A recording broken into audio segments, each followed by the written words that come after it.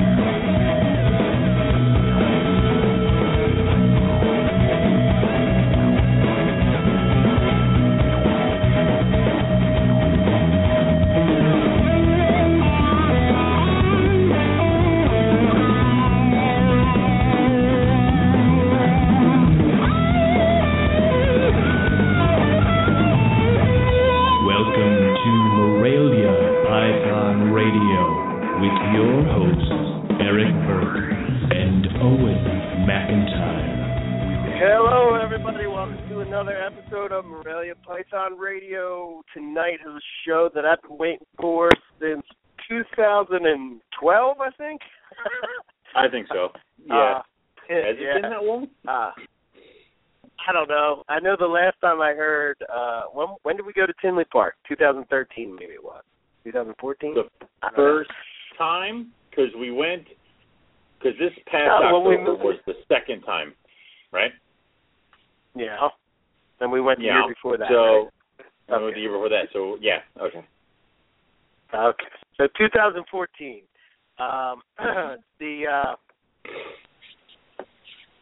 The silver peppered inland carpet python is is one of the coolest morphs I think that I've ever seen in a carpet python.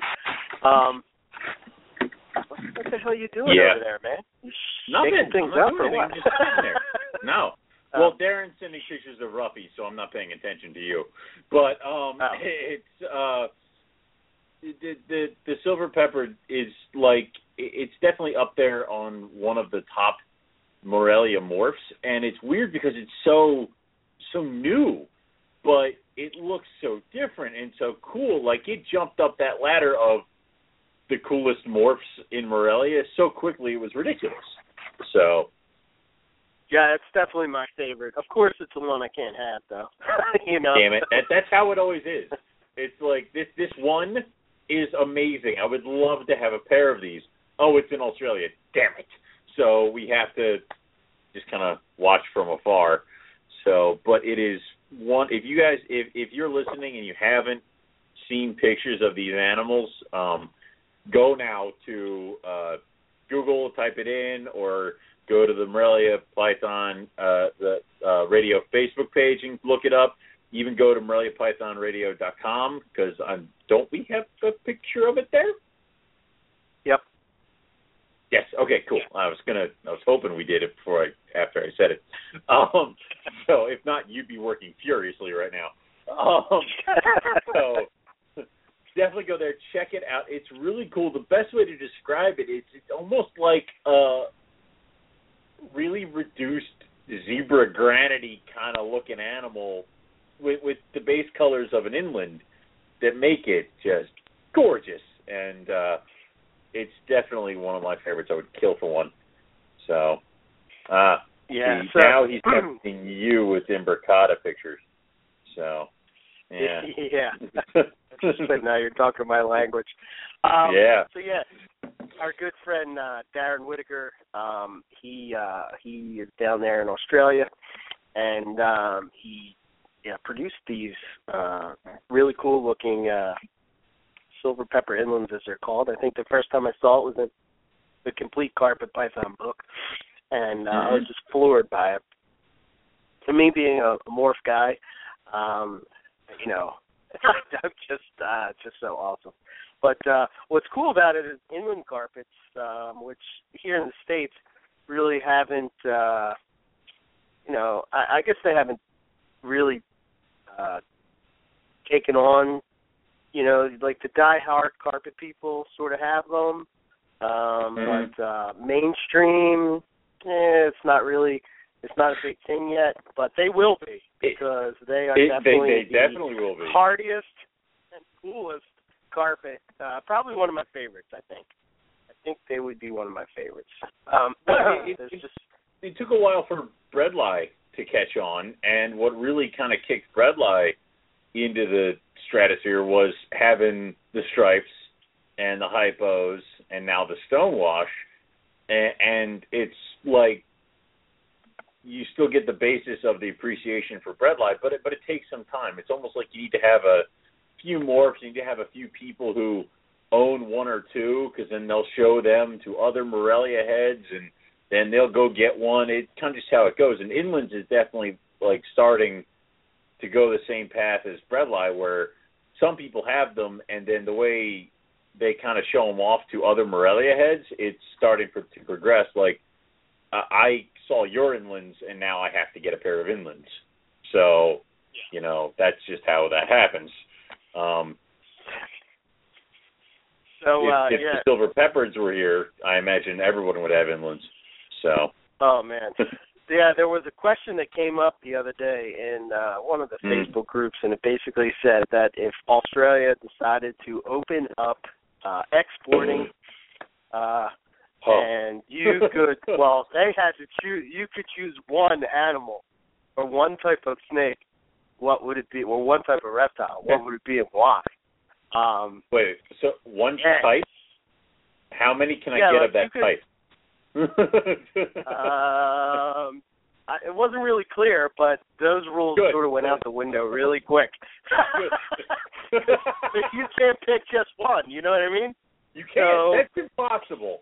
So that is impossible. Of course, my pick was the Silver Pepper Inland and a pair of Imbricata, locality Imbricata. Then I thought about it, and I came back and I said, you know what? I think I would go there with a GPS, and I would find, you know, each of the subspecies and get some true locality with the GPS coordinates. You'd be that annoying. Okay. But dude, you would never hear somebody ever again say, that's not pure. You know what I mean? It'd be like, I would email it to you every day just to annoy you. It's not pure enough. I'm not sure you were reading that GPS right. So, I would, You were in jungle territory. Yeah, where were you again? I'm looking at the topographical map in front of me, and I don't believe you. So, there's always going to be somebody. But I would just have a case. See, the problem is I would make a poor decision, and I would just get a case of rough scales. And when they arrived, I'd be like, I have Did you say a case? And you're like, Owen. Yeah. You said a case, yes, right? I did. It's not a beer. Yes, I did. I said, I don't see the problem here. Yeah, exactly. Stop it. So, but it's funny because you'd be like, Owen, why didn't you just get like 20 rough scales? I wanted 20 rough scales. You could have gotten other animals. Oh, shit, you're right. Oh, well, I mean, like, it's just like I would just ruin it because of the blinders for the roughies. That's why I rely on you. And I'm like, well, I can get silver peppers when Eric makes them. So. Yeah, we would have to be strategic in how we brought things over. But, man, how cool would that be? Be? That would be oh, cool. my God. Well, even if it's only you're allowed to import from breeders, like even if we're not allowed to import from anybody else but licensed breeders, we could call them. You know what? I think Scott Eper said something on that thread.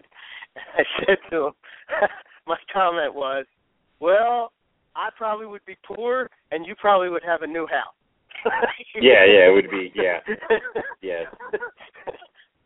So everybody's getting extensions put on their house because Owen and Eric are bankrupt. So yeah, here's the Morelia Python radio wing.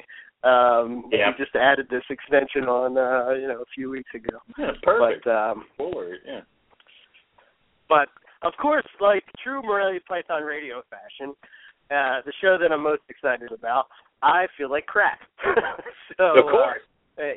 I'm going to push through this one, no doubt, because, like I said, this is going to be awesome. We're going to hear the history of the morph. Obviously, we're going to be teased because it's something that we don't have. But, if you don't know, Darren, he keeps a wide range of Morelia. He keeps roughies. He keeps, of course, like we said, Morelia imbricata. I know he has King Morni. He does Antaresia. So he has a lot of reptile experience. So it'd be cool when he gets on here, we can talk to him. One, I guess, of the more exciting things in our news is that we were voted the radio show of the year by the Reptile Report. By the Reader's Choice. So it was Reader's Choice. Voting from readers and listeners, which we obviously want to thank all of you who went and voted for us because it's awesome. So thank you very much. Yeah, absolutely. Also, we want to send a shout out to all the breeders and keepers that have come on here and shared their info with everyone, and gave their time, and I think that's pretty awesome. The Reptile Report for running the contest, and I'd imagine that's a lot of work, and I think I don't know, it's just good to recognize positive stuff rather than negative stuff, which we'll have plenty of that to talk about next week. Yes, we will. when it's just me and Ellen, but it's just good to see positive people in the industry recognized for their achievements. I guess I want to send a congratulations out to Herb Nation Radio, our good friend Nick Mutton, who has a show over on there. What do you call it? Sorry, I saw something pop up in the post. Our good friend Nick has a show over there, Nick Mutton Show. Those guys were picked as editor's choice, which is pretty awesome, I'm sure. Yeah. If you guys haven't heard Hurt Nation Radio, you should definitely go check it out. Vin Russo's on there. Now they got the Venom interviews, which I find quite fascinating, and I can't wait till that DVD comes out. That should be pretty cool. Josh Beatty. Who else? I think that's it. I don't know. I can't think of anybody else at the moment. But yeah, it's a cool thing. So I don't know. Darren's too busy posting over on the group page to so many pictures. To call in. We're gonna he forgot to call in and do the show. So apparently he's having far too much fun doing that. But we're gonna have to post all the pictures that he threw up onto the chat, onto the Morelia Python Radio Facebook page, just so everybody can see, because he has pretty much the progression of these guys from like hatchlings all the way up to adults of how they look, and they look phenomenal. So I think someone compared them to mini Owen Pelly pythons, which is cool, and I can kind of see that. So either way, which ones? Definitely. What's the silver peppered? Someone said the silver peppered looked like mini Owen Pelly pythons, and I'm like, I can kind of see that, but I want both just to compare in front of me, living in my house for several years, so that I can compare which one looks like the other. So, yeah. I'll have to get the Owen Pelly and the silver peppered over here to make that. Yeah, even still, I think I'd rather have silver peppered. The silver peppered? Yeah, I just want the Owen Pelly because it's cool. See, it's like, I imagine it's like the next rough scale for me. So, I can't have it. But they're really... Yeah, they're coming on in... what is? No. What were you saying? You kind of cut out there for a little bit. Oh, you were saying about the Owen Pellys. I was saying that Owen Pellys are kind of they're large children pythons, I guess. You know, they kind of really? I don't know. Yeah, they're kind of like a mix between. I don't know. I've heard that they're a mix between children's and like Morelia, that kind of thing. I don't know. I wish you could see one, like in front of us. So to Gavin Bedford, and he is. We still have to get together a date, but he gave the go ahead for to come on the show in in April. So we'll hear all about that. You know how much I love hearing those trips in the Outback and how the project started and the history. You know, the thing that I like most about like doing podcasts and stuff about reptiles is the history. You know, GTP Keeper Radio. I got to get down quick now, man. We're not stumbling anymore. Yeah.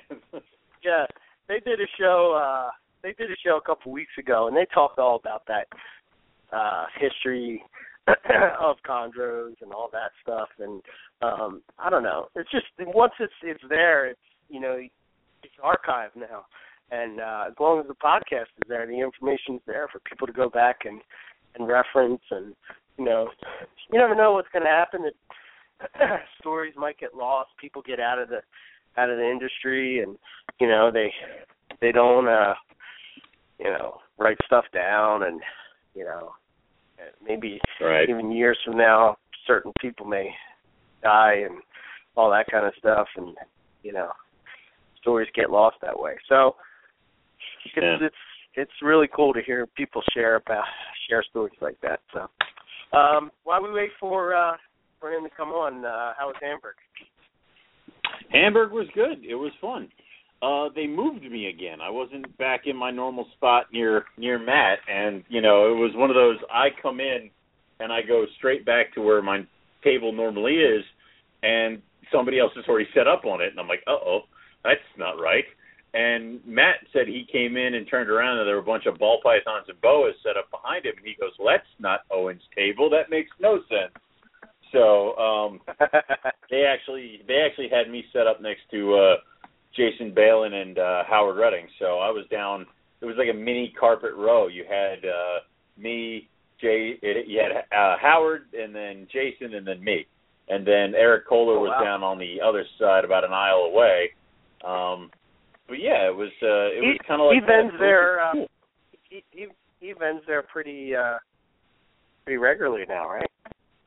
Kohler, it's on and off. Like he will, because he lives more towards Pittsburgh, so it's a little bit of a haul for him. So if he's doing anything else, he won't vend the show. But if he's got a free weekend and he feels like it, he'll come down and vend the show. So it is, you're kind of right where you can almost bet on him being there, but don't be surprised if he's not there, is what I'm kind of saying. I mean, if Jason were to miss a show or I miss a show, it's kind of like everybody kind of wonders where the hell we went. But it was a good show. It was packed. So packed. I didn't even get to walk around the show because there was no room to walk around the show. It was just that full. Apparently there were olive pythons at the show and I missed them. There were enough Gila monsters there to choke a horse and various other animals I didn't get to see. So I'm kind of glad I didn't get to walk around because I really shouldn't be spending the money I have on Gila monsters, even though I kind of want to. So it's one of those things. But I heard it was a great show. It was a lot of stuff going on. I sold a few things. I know everybody else sold a few things. So it was just kind of one of those shows. It was a good show. The issue that comes is that the next show is April 30th. So, which is the same date as the Southern Carpet Fest. Uh-oh. Hold on. Yeah. You're going to have to entertain the folks for a minute. I'm going to have to help Darren here. So. You help Darren. I'm going to tell them about the Northeast Carpet Fest that we'll announce the date at the end of the show. So, you go ahead and do that. Anyway, Eric and I did have this big grand meeting Friday night when he came to drop off some snakes for me to take to Hamburg. And we discussed a few things, one of which was setting the date for the Northeast Carpet Fest, because we decided it was going to be held once again here in Birdsboro at my house for this year. I know we were talking about sending it to Eric's house, but Eric didn't move like he was supposed to, like he promised me. So now we're going to hold it here again in Birdsboro, and we'll announce the date at the end of the show. But we're going to give you guys enough time to do all that, and also keep your eyes peeled because we're going to have the T-shirts up for sale again, and we're also going to be asking for donations for the auction as well. Basically the same stuff as last time. If you have any questions about hotel bookings or if you need a place to stay or something like that, if you want to come up for Carpet Fest, contact me through Facebook if you're my friend. If not, you can email me through my website, which is rogue-reptiles.com. Just put in the header Carpet Fest. You can also send any emails or questions to info@MoreliaPythonRadio.com. We're going to try to be as accommodating as possible to everybody who wants to come out for Carpet Fest. The only thing we ask for you guys to do is you bring one dish, food or drinks, something and bring enough to share for everybody else. If you want to just bring your favorite 6-pack of beer and your favorite dessert, awesome. Some people kind of go a little bit above and beyond.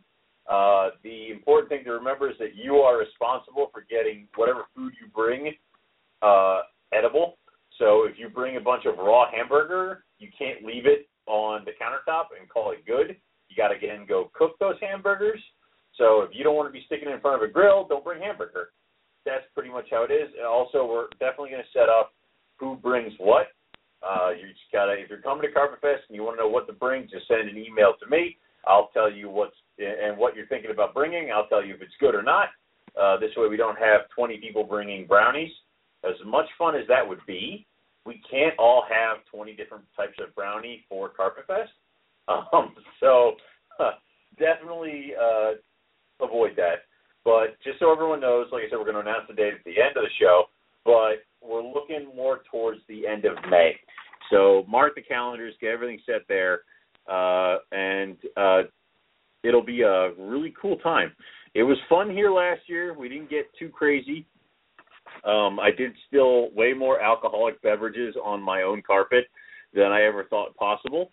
So just so everybody knows. So it'll be a fun time. I always enjoy Carpet Fest, and we are kind of choosing May because it's a little bit warmer up here. It's nice weather to be outside, and we've been pretty good about getting good weather when it comes to Carpet Fest. I think we had 1 year where it rained, but of course we'll hold the auction, and it'll be really cool. I'm really kind of hoping. We hope everybody can come out and make it. And if you can't make it, just support us by buying a Carpet Fest T-shirt. It's almost like people are collecting them now. It's like they get one even though they can't make it to Carpet Fest. We usually have to send a few Carpet Fest T-shirts in the mail to Australia because there's various people down there who ended up wanting a few of them and kind of hang them up, wear them, do whatever, and so it'll be cool. So we'll definitely get on that one. So are we ready or no? Or are you still leaving me all by myself? All by myself. Okay. So in that case, what I'll say is I'll usually say this. Damn it. I'm back. Damn it. I was about to call free drinks at Tinley.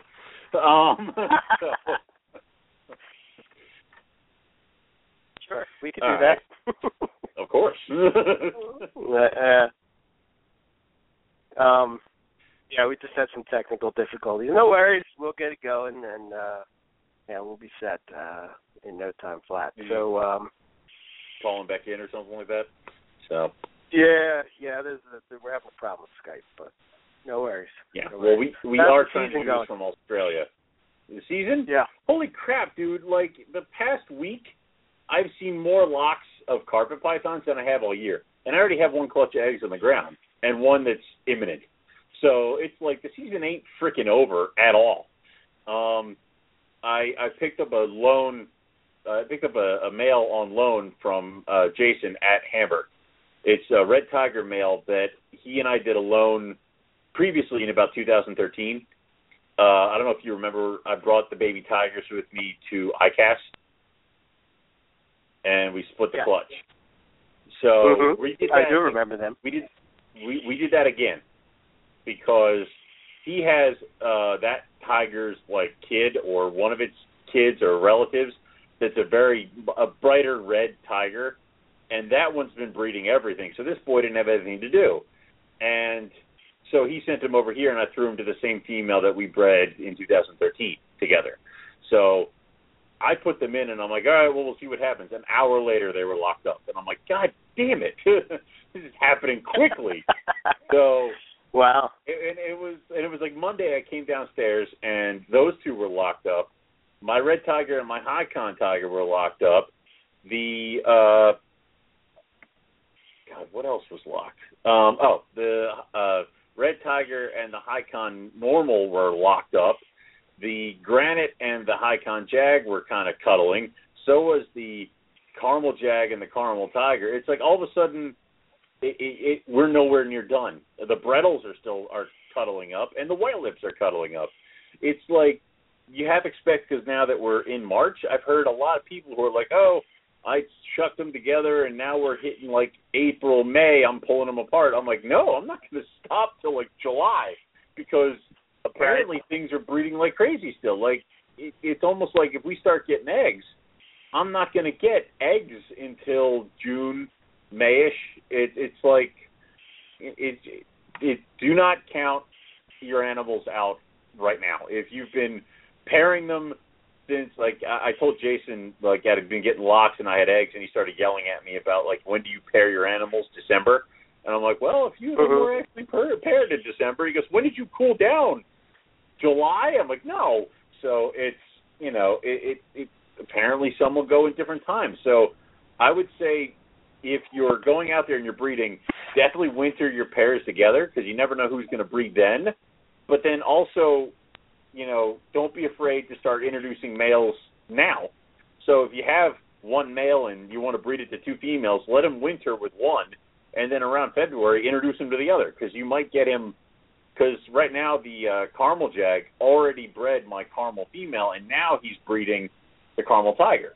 And it's like those clutches are going to be a little staggered. They're going to be off by a couple months, which I kind of like too, because then I'm not feeding 200 hatchlings all at the same time. I kind of got these. I can get these guys established while these guys are hatching. So 200 hatchlings. Good God! I'm not going to have 200 I'm not going to have 200 hatchlings. If I have 200 hatchlings, I'm going to panic. So, oh my God! But it's like I got 5 eggs out of the Red Tiger clutch, and then Matt sends me pictures of my blood python over at his place that's the size of a house, and he goes, I'm pretty sure your girl's a done deal. I'm like, crap, what do you do with baby blood pythons? You know what? You leave them with Matt. You don't touch Samoan. Don't bring them here. You won't know what to do. Leave them with Matt. Yeah. It's like, I'm not even gonna try. So, but that's another pair. Plus, Jason told me Saturday that he has my het Granite, and she's been curling up with his Granite male. So it's like, holy crap, maybe I did go a little too far with the presumed eggs for the year. So we'll see. How's your season?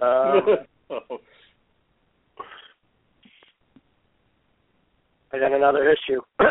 So. No, crap. See, if you did all this stuff, then I could talk. But you're gonna have to talk. Well, I don't do all this. I still haven't even had my computer fixed yet. So. Yeah, hang tight for a sec. All right, we'll hang tight for a little bit. And now I'll just say, because we're not even going to wait, Carpet Fest in the Northeast is May 21st. That's what we've decided. So mark your calendars, ask off from work, call in sick. May 21st, it'll be in Birdsboro, Pennsylvania. Come on up, check it out. If you haven't been to a Carpet Fest and you live in the Northeast, it doesn't necessarily have to be a carpet python person if you're just into Morelia in general or even pythons in general. It's a good time. Come out, hang out. It's always enjoyable. I think this is our 5th year in a row. I don't remember when we started this. Oh, it would probably be 5th because it's when we started the show. Anyway, it's just so if you're in the Northeast and you haven't made it out to one of these, please come. It's a good time. We definitely want to see everybody here. If you are not in the Northeast, you can still definitely come. Just let us know, and we'll try to get you all set up. Or try to find the Carpet Fest that's closest to you. Right now, I'm pretty sure we have 4 or 5 of them right now, with the Northeast, the Southern, the Southeast, or whatever that they're calling down in Florida. And then we have, of course, the Western Carpet Fest. So if you're close to any one of those, contact those people. We usually have the links as well as the contact information for all the different Carpet Fests on MoreliaPythonRadio.com. And if you can make it out to any one of those, go check it out. It's a blast, and you're going to want to come back every year. And you definitely should.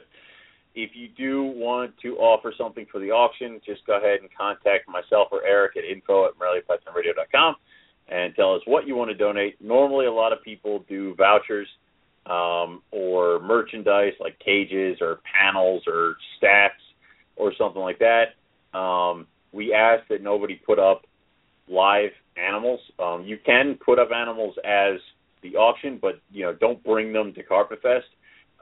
We kind of had it a few times where people could bring animals to Carpet Fest, and it kind of seemed one of those things of a little sideways. We don't want everybody worrying about what's going on with their animals. So definitely, if you can put something up, don't bring it. And we found the best way to get people a little bit more interested is to do a voucher, because then they can decide for themselves what they want to get out of your breeding season or your collection, as opposed to just offering up a pair of granites or a zebra or something like that. So it's definitely very cool. We want to try to raise as much money as we can, and of course we'll be donating the money to the entire proceeds to U.S. ARC, which we do every year, which is very important because they defend our right to keep the animals that we love keeping, especially now since, I don't know if anybody saw the news, but apparently they found a carpet python in the Everglades National Park. So hopefully that this is not the beginning of some very bad times for the Morelia community, and this is kind of like just a one and done, and we're not going to have any issues like that. Since Eric is gone, I will say that if you are going to March Tinley, he will open up a tab for you all to drink and be merry. You just have to get his credit card information from him. And if you just call him and ask, he'll just forward that right to you. I mean, he's very open out his credit card numbers as well as his Social Security number to anybody who wants to just drink for free at a Tinley Park or anything like that. So just go ahead and call him, or you can email him at info@MoreliaPythonRadio.com, and he'll give you all that information. And you guys can have a grand old time at Tinley. Apparently, we're supposed to do something for the reptile report when it comes to Tinley. So if you guys see Eric and me on these big screens or something at Tinley Park, don't get too shocked and don't get too surprised. And hopefully we look good. I don't know.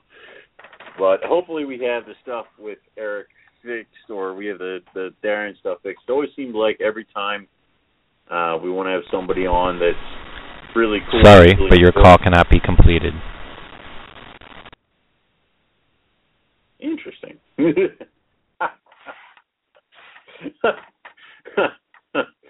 All right, well, I don't know what the hell that was all about, but I don't know if anybody heard that but me.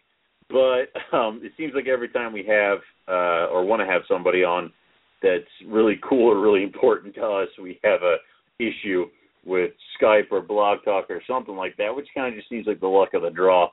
So hopefully we can get this rolling in the right direction and get it started. And, of course, if you have any questions for myself, Eric, or Darren, go on to Facebook. And if you are not a member of the Morelia Python Radio chat group, you can send a message to myself or Eric. We'll add you to it. It's how you can live during the episode. You can also ask questions as well as see pictures from the breeders as well as myself and Eric about the topics of the show. You can see it before. And if you are a podcast listener, you want to see the pictures that we're talking about, just go on to Morelia Python Radio's Facebook page. You can check out all the stuff that we're talking about there. We try to add that stuff on there usually after the episode for you podcasters.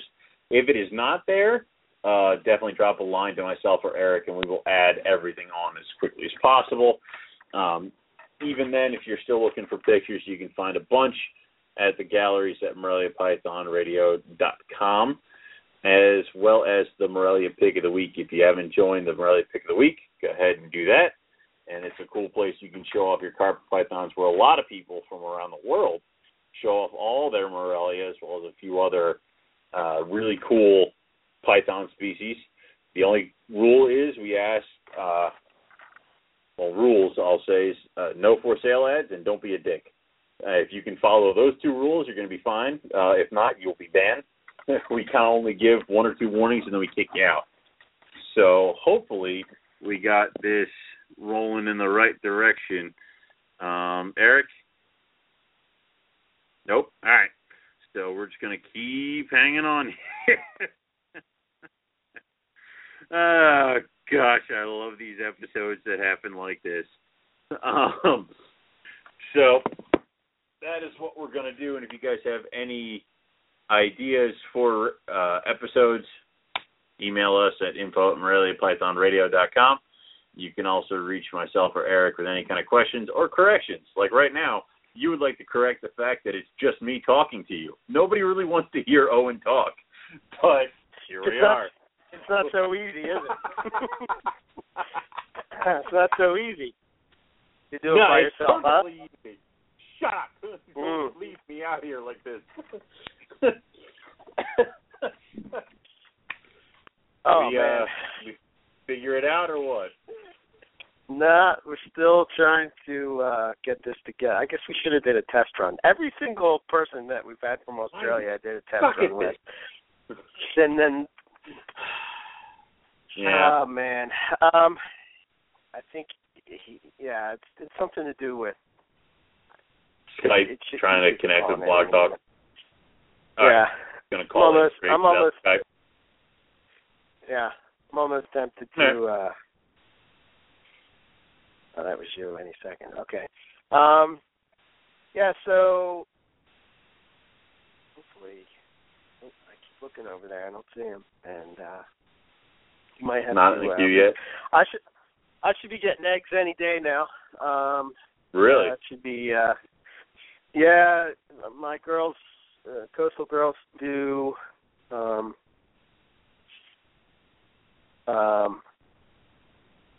on.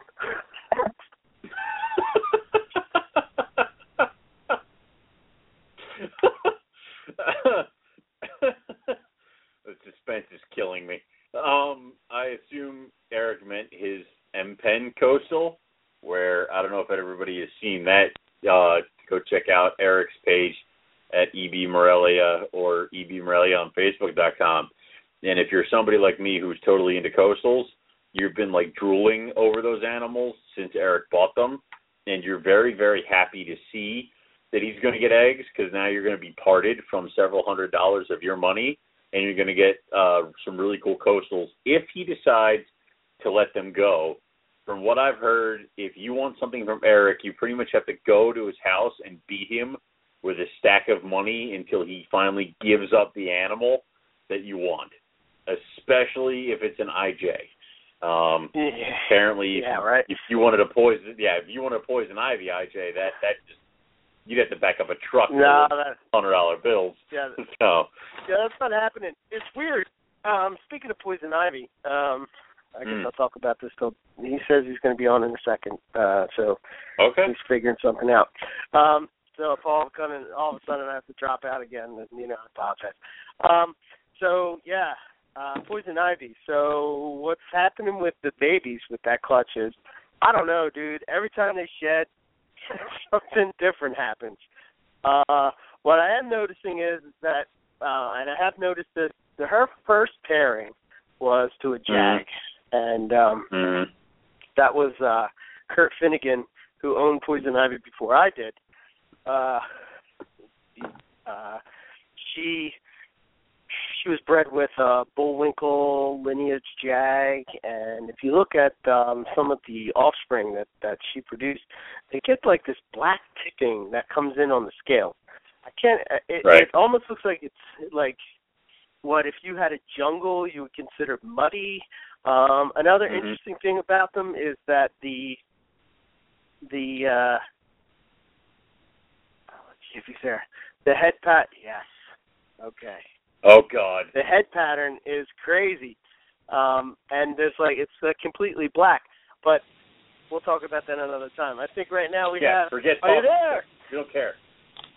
I can hear you guys. Can you hear me? Yes. There you are. It's technology. It's awesome when it works. God, talking about pissing me off. Sorry. No worries. No worries. How you guys I'm going? glad you're here. Good. I was ready to throw my computer out the window. Yeah. That's normal especially when trying to contact us. That's a normal feeling. So, but that's awesome that we grabbed you, because I was tired of talking. So nobody wants to hear me. So mate, they'll want to hear, I'm sure. No, they really don't. they really don't. Gosh. Anyway, welcome to the show, Darren, and let's just jump right into it. What got you into reptiles? Well, excuse me. It was kind of a couple of things. I've always had a passion for reptiles all my life, even since I was a little kid.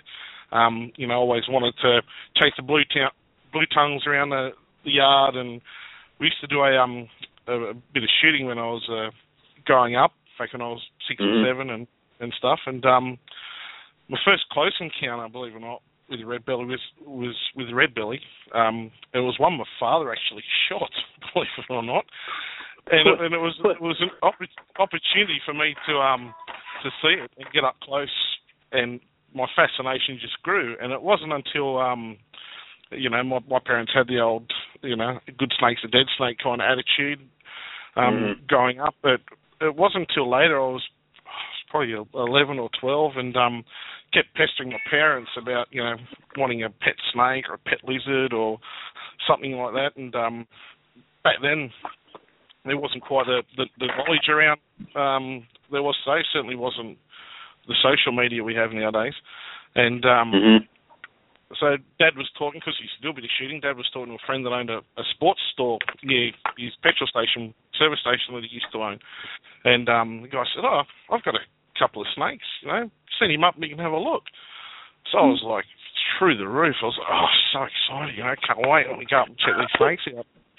So I go up, and this guy he lived up above his sports store, and so up we go, and he goes, just come into my bedroom. I'm like, yeah, what's going on here? And so anyway, go into his bedroom. He's got all these tanks set up, glass tanks all around the place, and all that sort of stuff. And unbeknownst to me, just pulls out this red belly. It was probably about it seemed like about 20 foot long at the time. To me, it was enormous, but it was probably only a couple of feet, 2 or 3 foot long. And he goes, here you go. And I kind of looked at him and I said, aren't they venomous? And he goes, yeah, that's all right, don't worry about it. You'll be fine. I'm like, okay. So here I am sitting on his bed, free handling this red-bellied black snake, Jesus.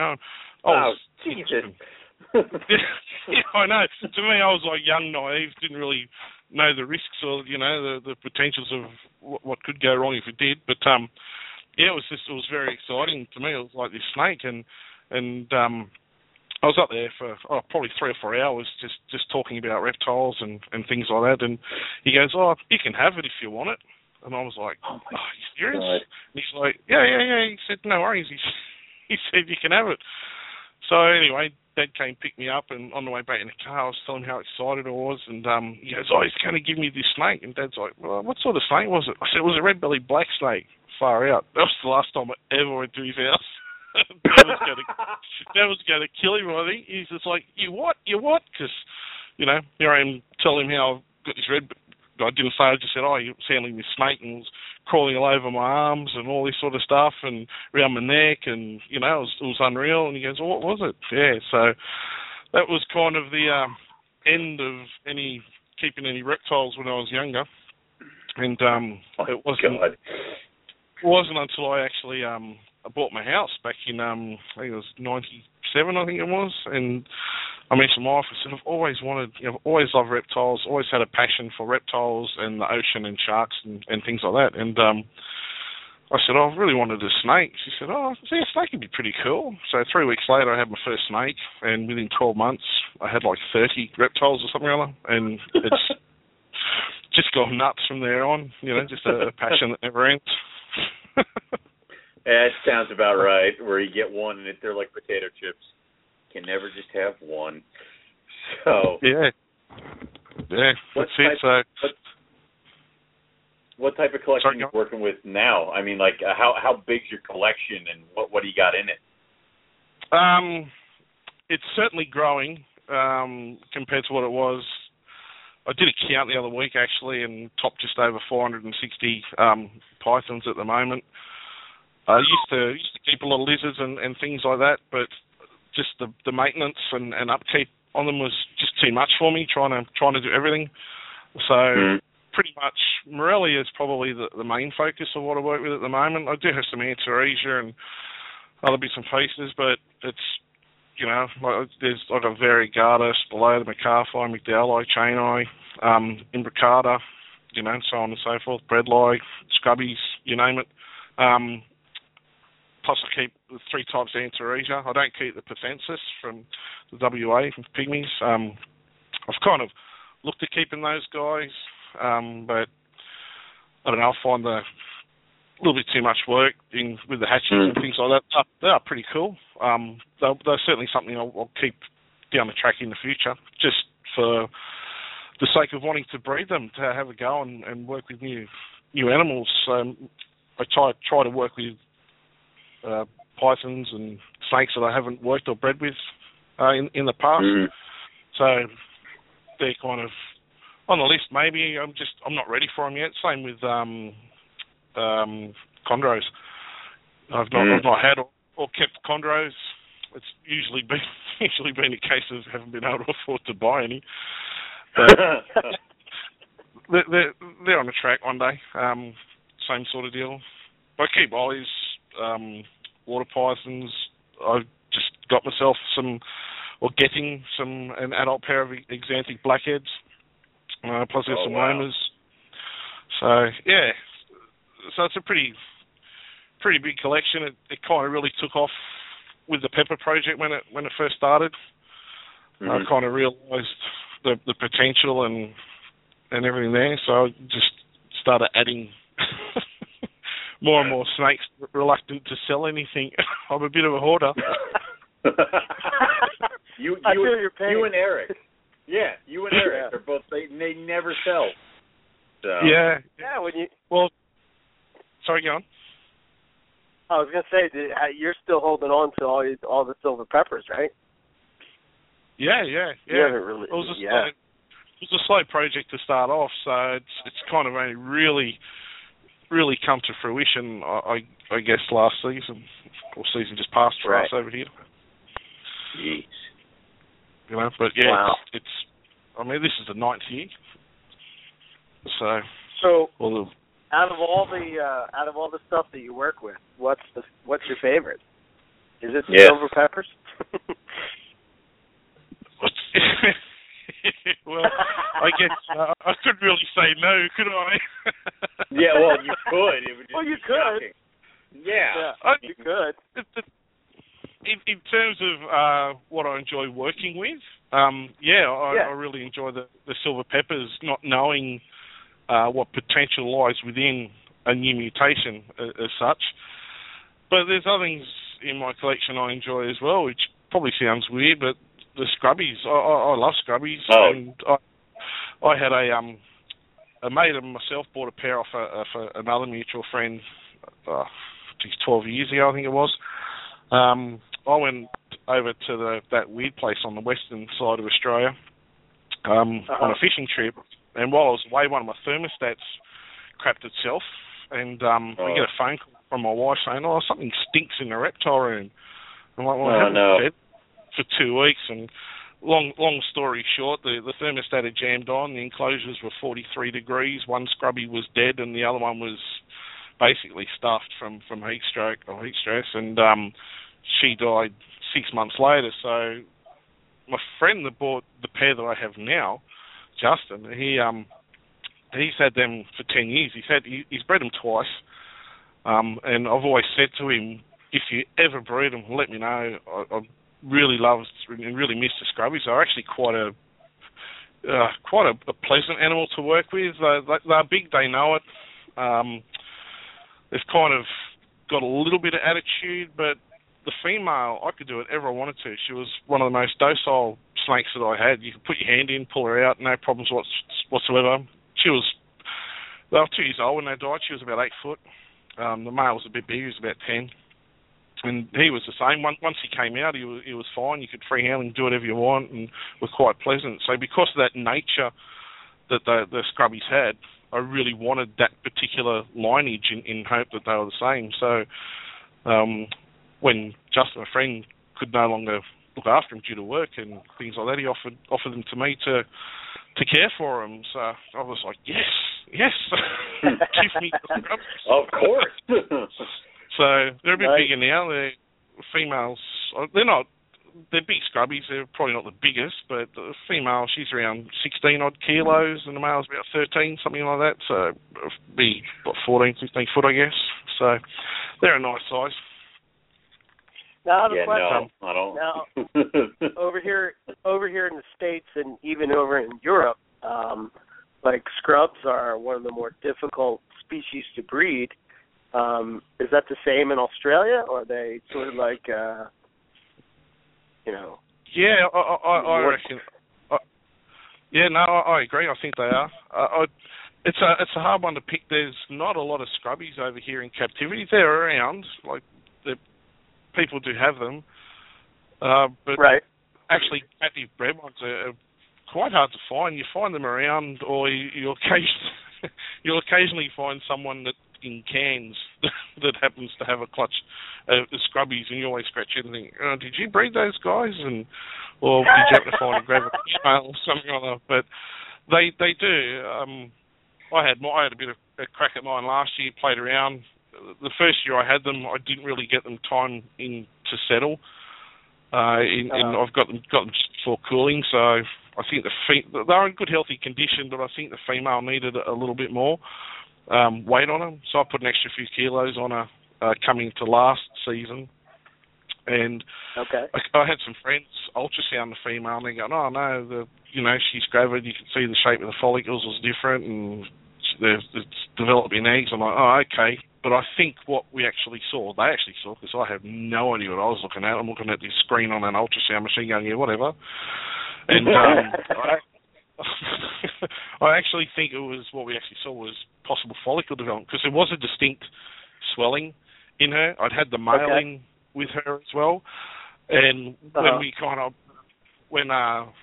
Pete and Cole came down and we played around with her, the swelling was there, and that's what I think we saw. I actually think we saw the follicle stage. So I'd taken the male out when really I should have been chucking the male in. So I think I've missed it for that reason. But they're certainly something I'd love to breed, and there's not a lot of people out here that breed them. They are around. They do turn up occasionally. But I know I had a lot of people messaging me looking for scrubbies, like captive bred scrubbies. So to me, it's not something I would want to breed every year. To me, it's just like I mentioned before. It's just ticking that other species off that list of I've not bred them. I want to breed them. I want to understand how they work and get the temperatures and enclosures right and get everything set up and produce a clutch. Once I've kind of produced that clutch, I know what I'm doing, and it's just another thing to learn within the hobby to keep the enjoyment going. The more you can learn. I mean, I've been doing it for a while, and I still learn from people every day. So they're just one of those things I want to tick off the bucket list, I suppose. Cool. Yeah, I know the feeling. Yeah. Do you do anything? I'm just curious. I know this is kind of off topic, but not many people we talk to have experience with King Wardeye. Is there anything special you have to do for them, as opposed to, say, like a carpets, as far as temperature or anything like that? Do you keep them cooler? No, I treat them the same as anything from that top end of Australia. So Darwin's, jungles, all that sort of stuff from up there, and obviously a more suitable size enclosure for them naturally. But I cooled them the same as what I did with everything else. Of course, it was my first time, and you can read. I'm a big believer. You can read 100 different ways to breed the same animals, because it depends on where you live in. If you live up north, whether you live down south, if you're in a glass enclosure, a timber enclosure, if your house is warm, you're cold. So there's all these variants that come into play. So whenever I go to breed something, I'll do whatever research I need to find out what temperatures people cool them. And there's not a lot out here of information on that. There's a few articles around, but some of it's quite old. And so anyway, I tend to do one particular set routine for the first year. So I'll cool it to a certain temperature, I'll cool it at a certain point in time, I'll let the temperatures get down so far, and then after a few months I'll start to warm them back, and I'll do trial introductions through that period and even into the warmer months to see. This year I actually saw the first time what appeared to be the male spurring the female. The tails were twisted and quite close together. I couldn't see a visual lock-up as such. So to me, I've obviously done something right. I've had successes. I've had the female develop follicles. I've had the male interested in the female. Maybe I just took them apart too soon. So next season coming into it, or this season coming into it, I'll carry on and do the same thing, set the same temperatures and follow the same routine. But this time I'll look at where I cut them short and I'll extend that out and introduce him a little bit later than what I did before and try it from then. Yeah. So, and fingers they sure crossed, are get some impressive animals. They are. They are impressive. Yeah. So, cool. Yeah. All right. So let's talk about the silver peppers. I guess maybe give us the backstory on these guys. You know how. You know, what was the parents? You know, just any information on how you stumbled upon these beautiful snakes. Yep. Well, I was supposed to go a bit of time, so I can go the long version, I guess, in essence. So it kind of started back in 2006. I bred some diamonds that year, and a friend of mine had a pair of wild-type Murrays, and she wanted a diamond python to put out in her aviary. She said, I'm sick of... It was a lot... She only had the two snakes. She didn't want them anymore. She just wanted something she could put in an aviary outside and something you can live in, obviously, its natural habitat, and she could just feed it and it can live a happy life out there. So I did a swap for these two Murrays for a diamond python. I thought I got a great deal. They were 18 months old, or a bit over 18 months old at the time. A little bit small, but that's all right. They were quite nice animals. So I got them, picked them up, got them, fed the life out of them over the next few months. And I was actually going away on a motorbike ride with some friends. We do a trip down into the snowy region every year for a fundraiser for cancer. So I got up in the morning and this Murray Darling's laying eggs in a drawer. So I called a mate over and said, oh, look, when you get home, can you go and grab these eggs? I was not thinking, they were just Murray Darlings. It wasn't anything special in the clutch. And so... when was that? I'll tell you the date, actually. That was 9th of the 10th. She laid 14 eggs. So it was actually interesting. It was quite a large clutch weight to body ratio as well. It was 44%. So clutch weight was 468 grams, and she weighed... Yeah, she was 1,069 grams after laying. So as you can tell by the weight, she wasn't a big girl at all, 1.5 kilos.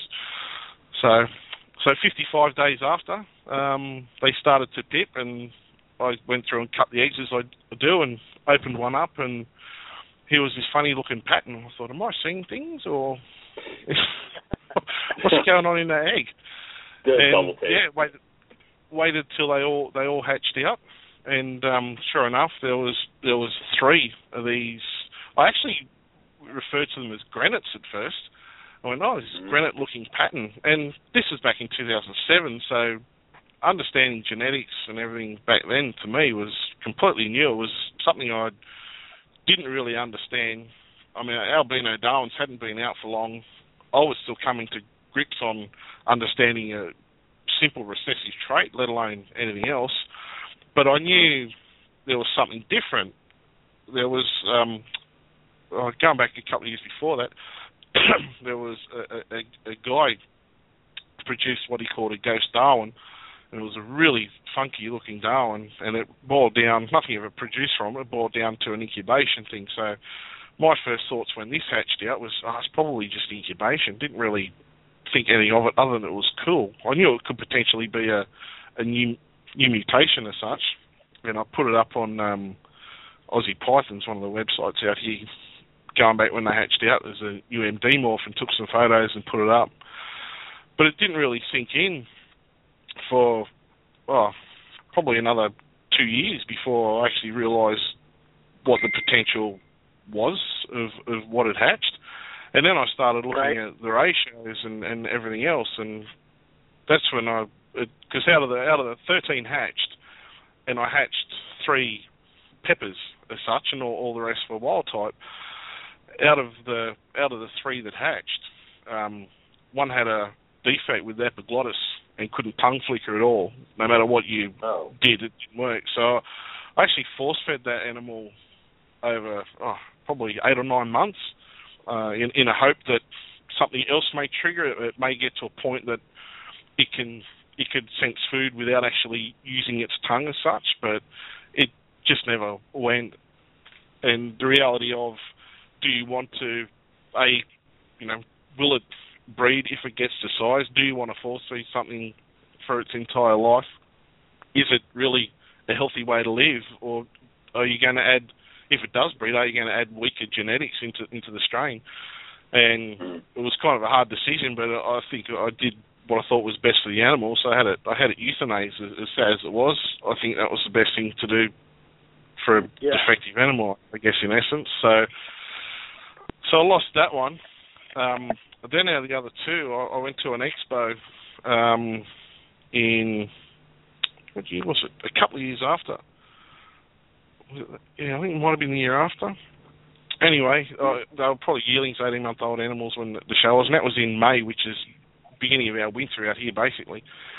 When I came back from the show, I was in the midst of battling depression at this stage, and I wasn't exactly mentally in the right place. And I came back and put my animals back away, and obviously I didn't put one. I'm not sure if I didn't put it away correctly in the drawer or whether it had gotten out or what, but I came home one day and the drawer was open and the one of the peppers was gone. And I was being in the bad place that I was, in the very dark hole. Part of me was like, oh, well, stiff shit, and sorry. And the other part was quite gutted. So it turned up about 3 months later. So it had survived the whole of winter, basically, in Sydney. And when I found it, had a massive retained shed, a serious RI infection. It was a mess. So I actually took it to a friend, Michelle. She's a herp vet, and we gave it some injections, gave it fluids, did whatever. But it was that bad. She actually kept it in the veterinary surgery to treat it every day. But eventually it lost its battle and died. So that kind of left me with one, and it was a female. So whenever you want these projects, you always want like a male so you can outcross it over 5 females or something or other. But yeah, so I was left with one which wouldn't eat. Oh my God! So it was like, here we go. So it would eat, but it might eat one. It would eat. I suppose if you fed something a large rat, if it was capable of eating a large rat, it would eat a small rat in comparison to size instead of a large rat. So if you offered it anything that it should be able to eat, it wouldn't eat it. You had to offer it something small.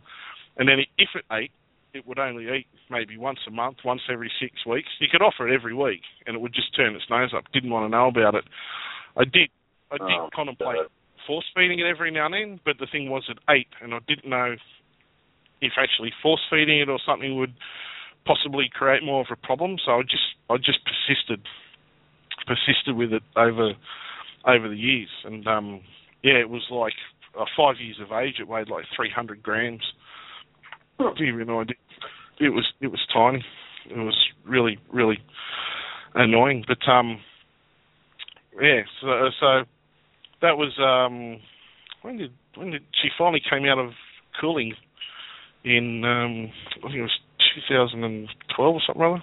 When was it? 2011. She came out and started to feed. So that was after winter. So probably maybe August, September, she decided to feed. And by the time the next cooling breeding season came around, she went from 300 grams to 1.8 kilos. So it's like, you want to eat. Well, you can eat. I'll make up for all your lost time. So yeah, I absolutely. Here, have as much food as you want. God. Yeah, pretty much. Yeah, pretty much. But just going back to the original pairing with the two wild type Murrays, the following season, I thought, I've got this weird thing out of the egg after the first season. I thought next year I'll have another go at reproducing from the same pairing again, because everyone says, what happened? Why didn't you breed them again? And that year that I produced them, I actually put them in a show at Castle Hill, or one of our local shows, and had the mum and the dad on display and a couple of the peppers on display just to show people. I thought that was a bit different. And it was a show that ran over for 3 days, and the show was in May, I think, which is basically the start of our winter. So it's quite cool. When I took them home and cooled them and paired them up and everything else, they mated 6 or 7 times. So everything was going right, but she never produced eggs. I'm like, scratching my head. So I was cursing myself and kicking myself in the bum, thinking, I've put him in the show, and it's obviously upset her. He was fine. He's a male. I mean, let's face it. He's a male. He's not worried. He's happy. But he's going to be fine no matter what. Yeah, that's right. So I put the female in the show. When I took her home, I thought, I've obviously upset her. She's been out on display. She hasn't been happy. She's been in the bag to and from, and everything like she didn't want to breed. I didn't really think anything of it. And then the following season, coming into it, I was going through doing all my checking, and she was feeding, doing everything spot on, and coming through into the breeding season, making sure they got enough weight condition and all that sort of stuff on them. And I noticed a little bit of puffiness in the throat. I looked down and thought, you've got to be shitting me. Not an RI. I missed out last year. I'm not going to miss out this year again. So I took her out and I was having a look, and there was no fluid build up in the mouth, excess fluid in the mouth, which you would expect with an RI. And when I started handling her, I noticed a series of blisters, probably, 8 or 10 blisters randomly on her body down the side. And I thought, that's not good. I've not seen this before. So once again, I rang up a vet friend of mine, and she came round and had a look, and we lanced one open, and all this red fluid came out. Not blood, but like watered down blood, I suppose you could call it. Came out, and she looked at it. She goes, she said, that doesn't look good. And I said, why is that? She goes, I'll take some tests and I'll let you know. She went away, sent off the tests, come back, and said, it's got cancer. What? You've got to be joking. Oh my God. It's in the blood. So she took it. There's nothing you can do, and it was. You could see once we knew that, you could start to see when you actually felt down the body, you could feel lumps in her. And anyway, she took her and euthanized her, cut her open. She had 13 tumours inside her. But the interesting thing was, she said the biggest tumour was on the ovaries, the oviduct, and she reckons that might have been the one that started the whole lot, and the reason why she couldn't breed the previous year, or obviously this coming one. So it's been. So basically, you've produced one animal, and luckily I got that clutch. In essence, if you go back in hindsight, it's like one clutch, and then the female was obviously, possibly, you even had a tumour at that first original time, or wasn't well at that particular time, but yeah, so she had the one clutch, and then was complete null and void after that. So potentially the mutation may never have reared its head out if it wasn't for that one clutch. Wow. The cards are definitely stacked against you. Like, everything you just told us is like, oh yeah, and that could have been the end of the silver peppers at like any moment. They never could have occurred. Wow. Yeah, that's exactly what it was. It's been, that's what people go, oh, you must have plenty. I'm like, no, you have no idea what I've gone through to get to here. It's like, people think, oh, you've got one. You know, you should have about 500 now, shouldn't you? I'm like, no, I've got a handful. Like, it's really, it's one of those projects. But like they say, they reckon the hardest projects to work with are normally the most rewarding, so it's I haven't any rewards from it at all yet, but hopefully that'll come. So I mean, I was going to say, when you cut open that egg, or when the egg pipped out or whatever, I mean, I know you said like, oh, what's that one? But when it came out, were you just, I mean, what was your reaction? Were you just like blown away? Like, I mean, I'm talking about when you proved it out, when you bred it again, and then you finally got that clutch, and then you saw that it wasn't a fluke. You know what I mean? Yeah, when I finally, that was 2012. So from hatching in 2007. It was 2012 before I finally got to a point that I could pair them up and reproduce the trait. So once I reproduced that trait, it was like, and the worst part was, I think she laid 13 eggs, and I hatched 8. So out of the 8, it was like, it's kind of, you think if you look in the incubator 3 times a day, or look at the eggs 3 times a day, you're going to hatch faster. It's just like, have they hatched yet? Have they hatched yet? No, it's another 30 days yet, Daz. Slow down. Are they there? Should I pick them now? For a week, yeah. So it was it. I thought maybe I'll bump the temperatures up and cook them faster. That'll get them ready sooner. But yeah. So it was a very trying time. Plus, I had a lot of other things going on in my life at that time. It was a kind of getting out of the whole suicidal depression thing and trying to get my life back on track and all that. I started a business and was trying to do a million things at once, and it was like going from the bowels of hell mentally to the top of the world, when I picked that egg and I saw that first pepper in that egg. I was sure I was doing a little hop, skip and a dance around the room going, woohoo, yay! Was it the first one? Myself, like, of course. Do you remember how many eggs you had to go through till you saw the pepper? Was it the first one you got? And it was the first egg. There was a head poking out. I looked at, and the first thing I saw was black eyes. I went, black eyes, quick! Where's the autopsy kit? Got out and got the tweezers and the scissors and cut the egg. And I'm like, oh yeah! And off a little dance, and then I cut the rest of the clutch open and had 6 peppers and 2 hets in it. So I was like, ran around on a big high for the rest of the day. Set them up in their little tubs, and I think I looked at them 486 times each that day. Just going back, going, it's real. I'm not dreaming. It's real. They're in the container. Yes. So it was very exciting. It was very exciting and something I won't forget. And if anybody has that opportunity to, luck on their side, I suppose, for that sort of thing, they'll know exactly what I mean. It was a very exciting day for me to know that you proved it, and the other side was secured the line, I guess. So going away from the original father and the daughter, and that was the lineage. So to have that extra babies there, it was a very happy day indeed to see that. So I'll bet. Yeah, very exciting. Man. Yeah. So that's how it goes. I was going to say, we know how the morph thing works here in the U.S., but, how does it work down there in Australia? Do you have to, sort of keep that under wraps, or is it, something you run out and tell everybody? Do people get, I guess jealous, for lack of a better word? Well,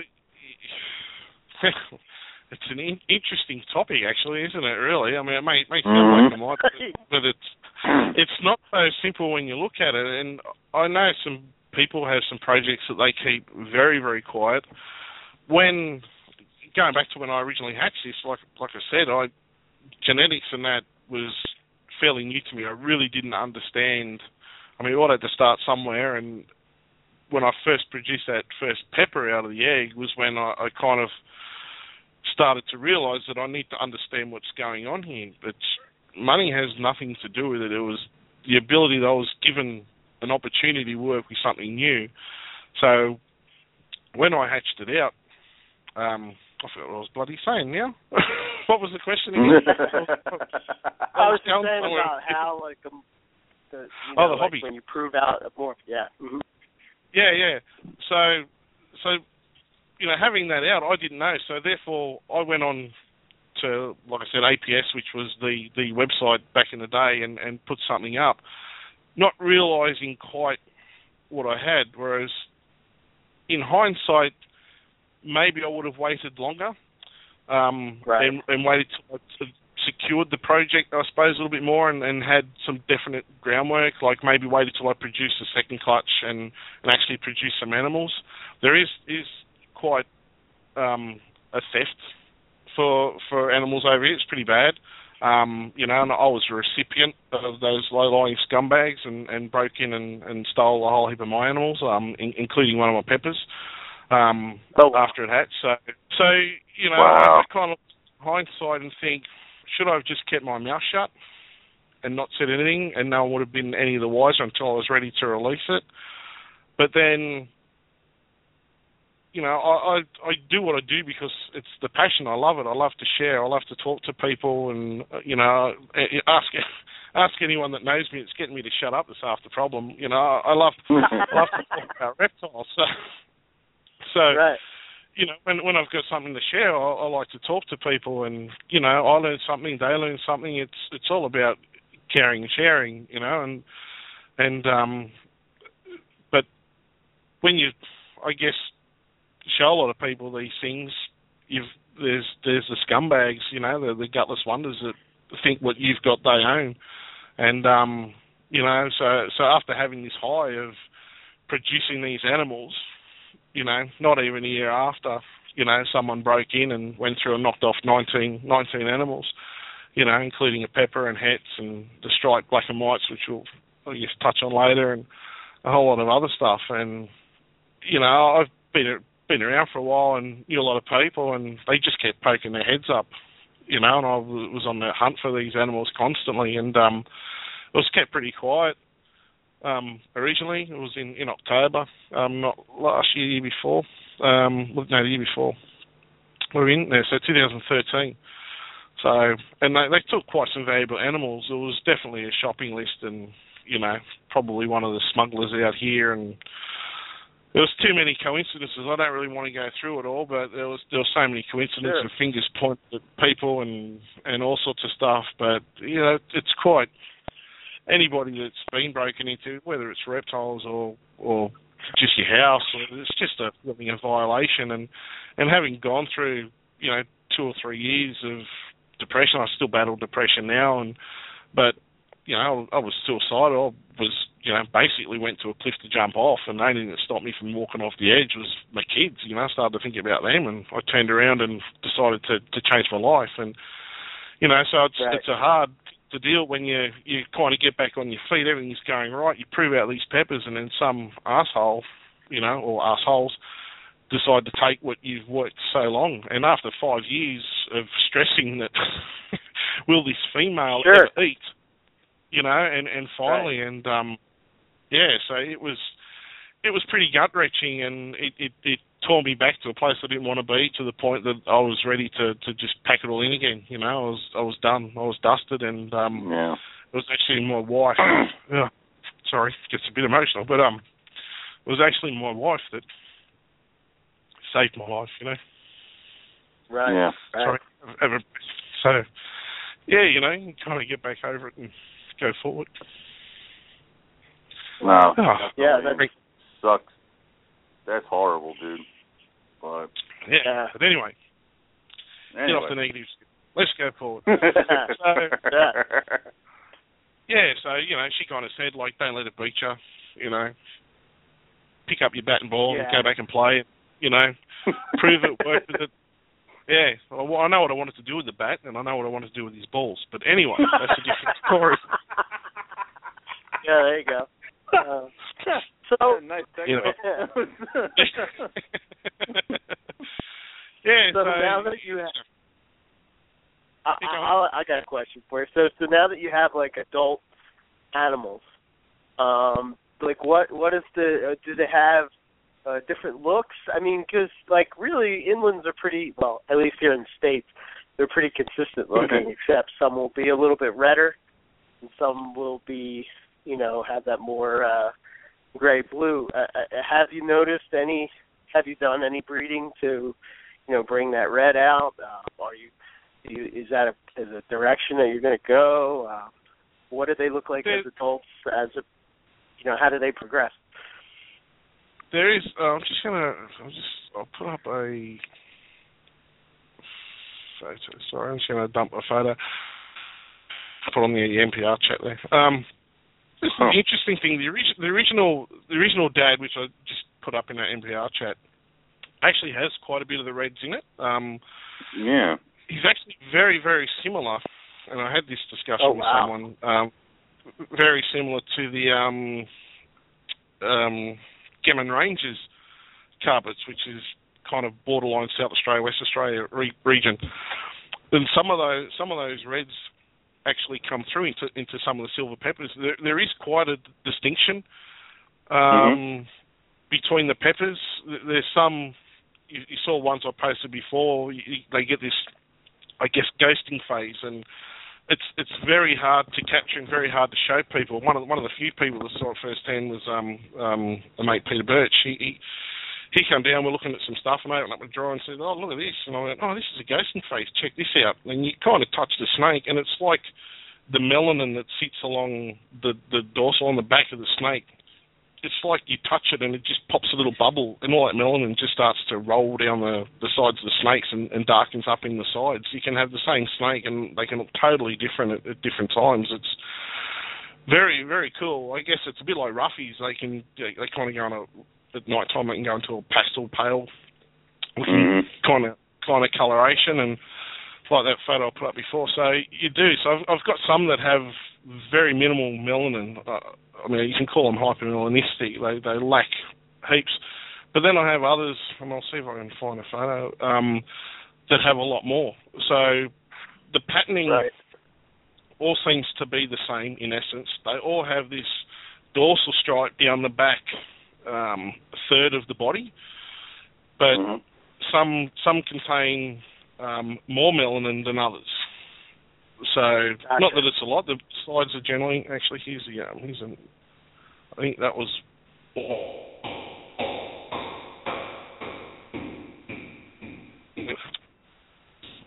more melanin. So it all has the same pattern, the same dorsal striping and everything else. Just some has more melanin. You see how much blacker that one is in comparison to some of the hatches I put up, which are different. Yeah.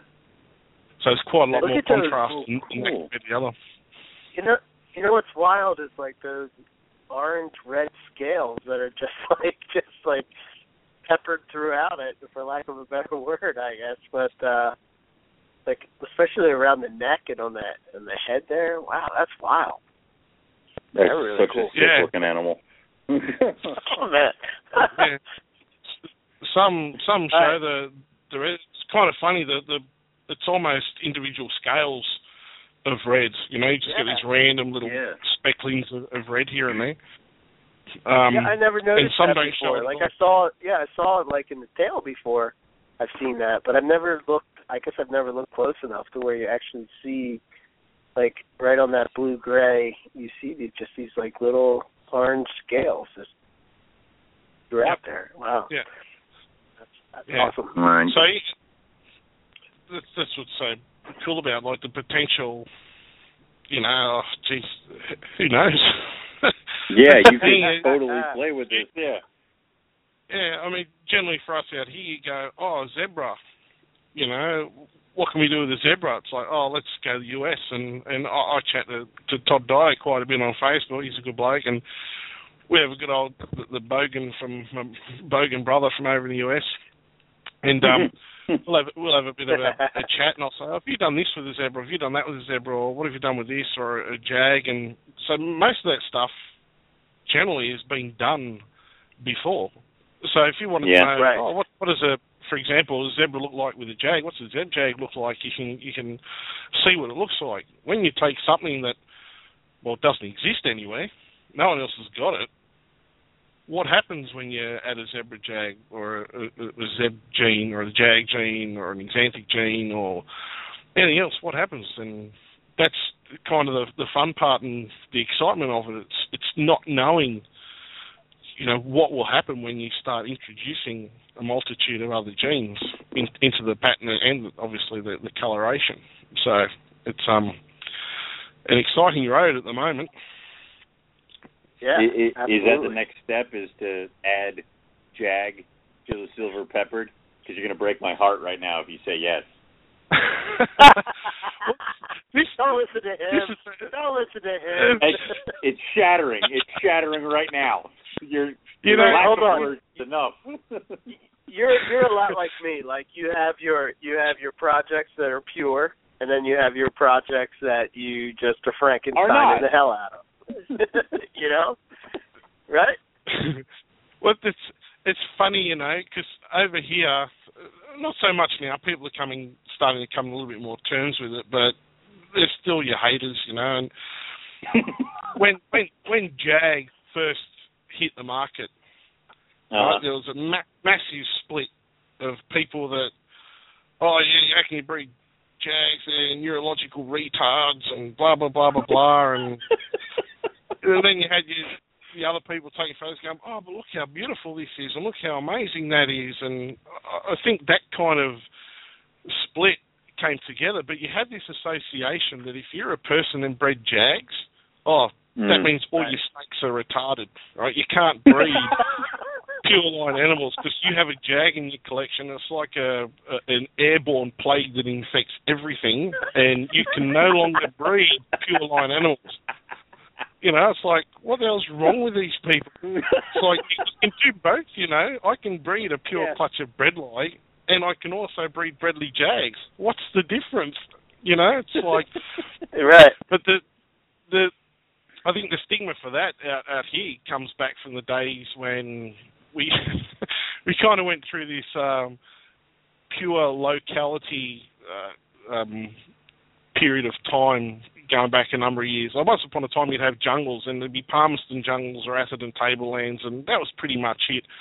And then suddenly people went, oh, locale-specific animals. That's the shit. Everybody's got to have locale animals. And suddenly you could go to Cairns, and within a 20k radius of Cairns, there was 300 locales of jungles. Every second kilometre was this is a Fred Street jungle, and that's a George Street jungle, and this is a Sutton Beach jungle. It's like, well, you know, 2 years ago there was a Palmerston or an Atherton's, and now there's like this myriad of all these locale-specific jungles. So we went through this period that people only wanted locale-specific stuff, and back in the time I had my own business distributing for a company in South Australia selling reptile products. I was travelling all around New South Wales selling reptile products, and so I was kind of following along this. Not that I was a massive fan of having, 13 different Stimson's pythons that all had to be from a different locale, which is what people got to. And you'd go in, and I'd have a shop owner say, "Oh, I've got a guy that's looking for a Stimson python. Oh, do you want a Georgetown stimmy? You want this stimmy, that stimmy, or that stimmy? God just wants a stimmy, mate. Like, just back off." And was that realization back then that the general public, the average punter, they didn't care. They wanted a snake. They just wanted something that looked pretty. And I could see back then that the whole... I mean, don't get me wrong, it's nice to have locale type stuff, but at the end of the day, to say you've got a jungle from here and a jungle from there, at the end of the day, if it's a nice looking jungle, people that are kind of getting into the hobby for the first time will buy it because it's a nice black and gold jungle. I mean, it's very cool, don't get me wrong, to say there's Miller jungles and certain beach locale jungles and all this sort of stuff, but at the end of the day, for people new coming into the hobby, they just want a jungle. You start going into too much specification as to locale, and you just confuse them half the time. But as time goes on, that kind of locale, it's still there, but it's not as I don't think it's as prevalent as what it used to be. Now that mutations have really started to take off, particularly in Morelia rather than some of your other forms, but that's all coming with Antaresia. With you got marbles and T+ and T+ stimmies, so you've got quite a myriad, and it'll change the same because people start going, I've got an albino Mac if you're lucky enough to have one survive, and they're going to start to go, well, I'm going to put my albino Mac with marble children's because I want albino marbles, and then I'm going to put it with granites, and So the same thing, you'll start to see this transgression. And don't get me wrong, like I said, there's nothing wrong with having locale stuff and pure line animals. I keep and breed both. I can still keep and breed pepper to pepper and produce pure peppers and still outcross it. So going back to what you said, Owen, yes. Now you've dodged the question so well all around. Yeah. So it was kind of one of those things. You have a new mutation which no one else has, and you want to work with it and see what it produces. And I'm a big believer, or my theory anyway, is that when you have a mutation, the purer side of things falls off. So, for example, meaning if I had just nice, normal, wild-type Murrays and I had some nice, normal, wild-type jungles, I couldn't see the point of pairing them together. They would serve no purpose whatsoever. I'd rather produce pure Murrays and I'd rather produce pure jungles. However, when you take a mutation that reduces melanin and changes colour and pattern and all this other stuff, to me, it's about exploring outside your standard boundaries, I guess, in essence. It's like albinos.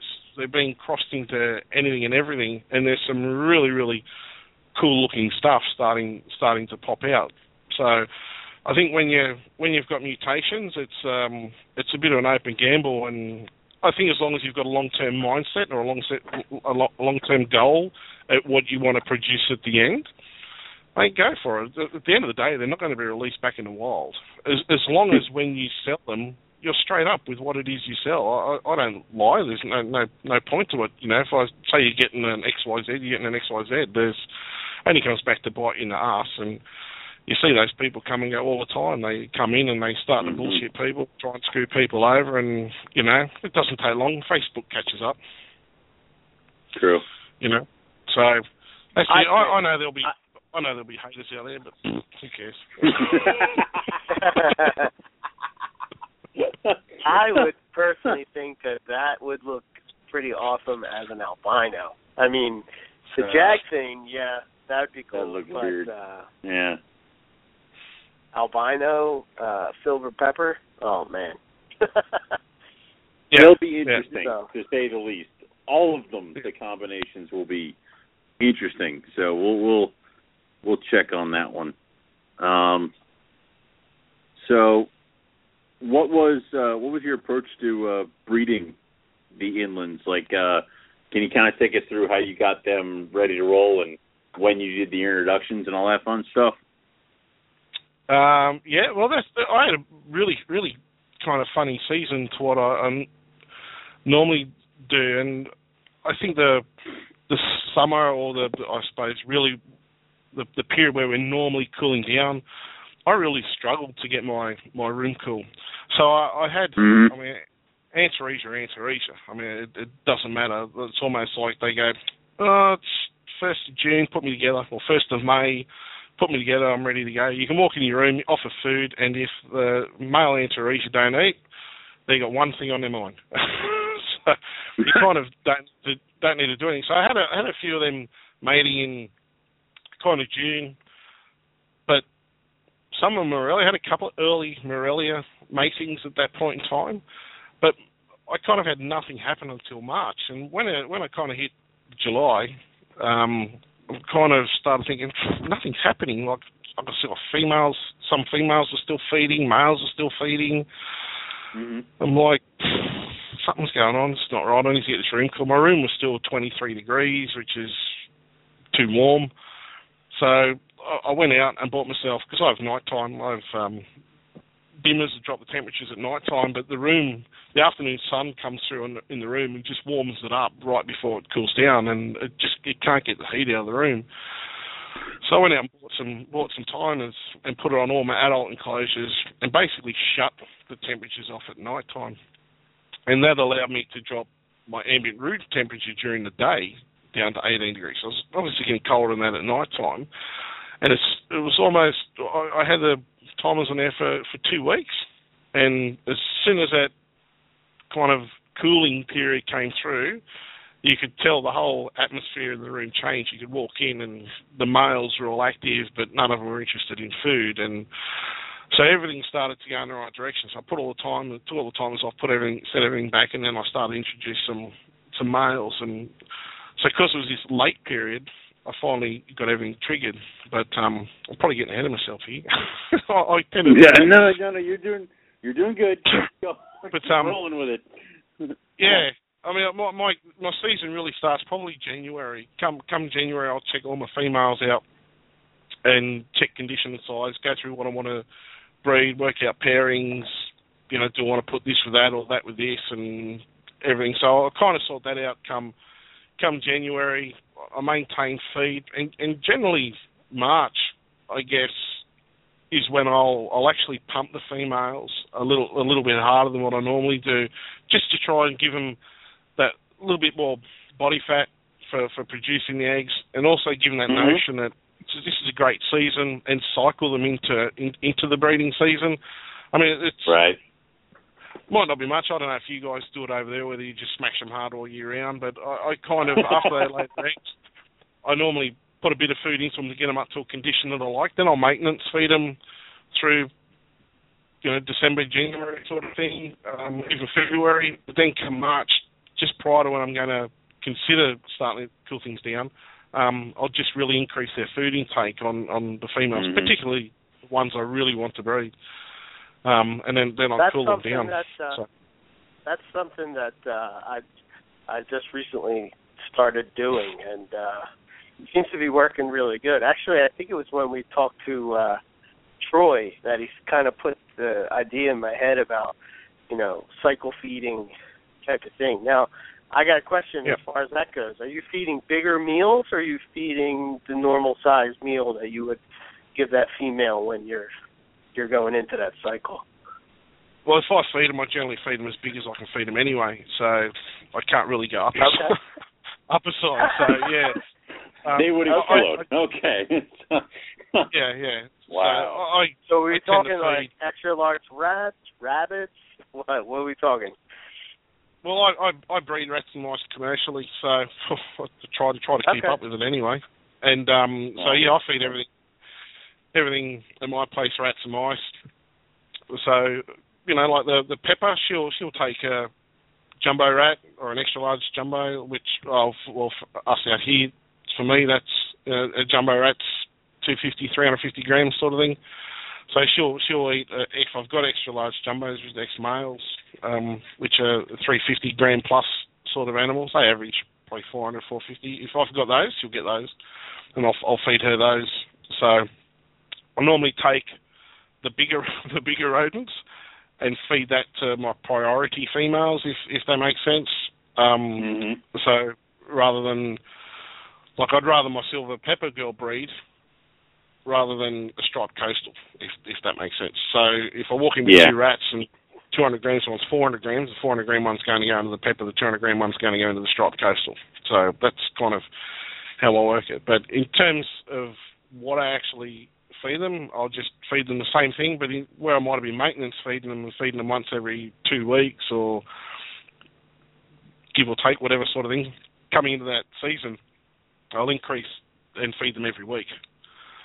So there's suddenly got this probably a month to 6 weeks where they'll get a feed every week, and you'll see them, they'll get all big and fat and full of crap and stuff, but yeah, and then I'll try to work it so it's finished right on the period where I'm aiming to start to cool them in essence, or that season is about to start where the natural climate starts to drop and temperatures change and things like that, and they're starting to feel that season's coming in. So they sense it with barometric pressure and all that sort of stuff. So that's what I try and do. That's the theory behind it anyway. Reality's generally a completely different thing, but yeah, that's what I try and aim to do, so that when it comes in, and that's what I did this season gone. But like I said, I just couldn't get the temperatures cool in my room, and everything delayed, and it was pretty much a month out.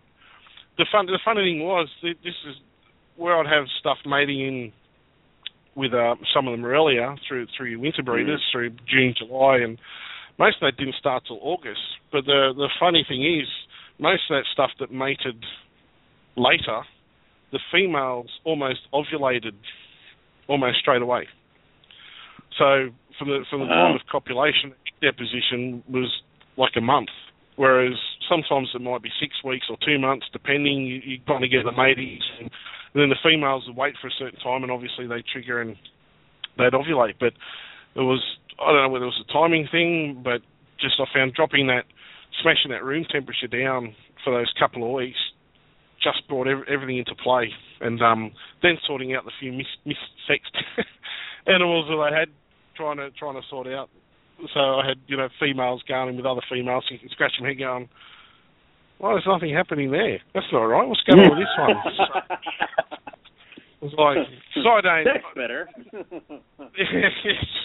Well, anything I sell, I pop as a hatchie. So normally when they hatch out, I pop them. You pop hemipenes or you don't. So, but stuff I keep back, I normally don't worry. I'm keeping it anyway. I wait till it gets old enough and I'll worry about it then. So I'm not selling it. So, if I sell stuff, I try to make sure I'm 99% accurate that if I sell a pair, I sell a pair.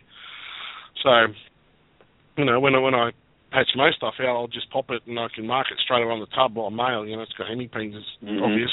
So it's a female. So coming into breeding this season, I was playing around with some of the peppers. I had those lovely ones that when you probe them, they probe like 7 scales, like just in that no-go zone. So I thought, they're probably males or they're probably females. So I had one that probed 6, I thought was a female. So, put in a male and nothing was happening. And sorry, no, I got that wrong. They probed 7 scales, I thought it was a male and it was a female. So I was putting the female in with other females and having no success. So didn't take long with the peppers and shuffled things around, started just signing. My albino male was on absolute fire this season, so I took anything I wasn't sure about and put him with him. And if there was a male in there, you knew straight away it was a boy. And if it was a girl, he's like, hello, darling, how you doing? Hello, come here. So it was a good way of sorting through everything. So I took all the adult stuff and just started passing him through.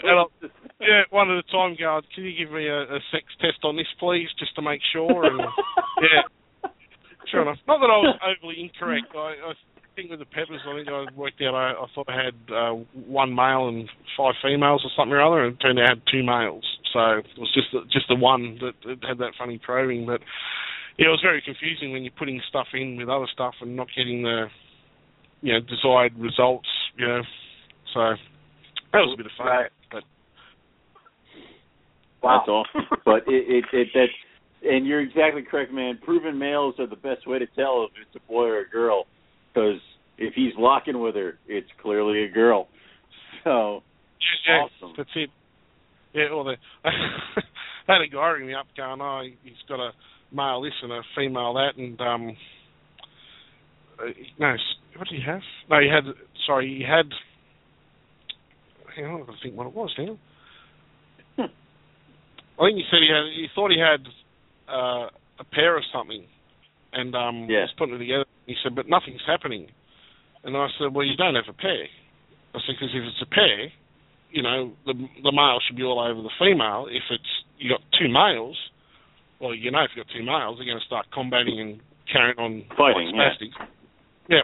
And if they curled up happily in the corner not doing anything, I said, you've probably got 2 girls. No, it's definitely a female.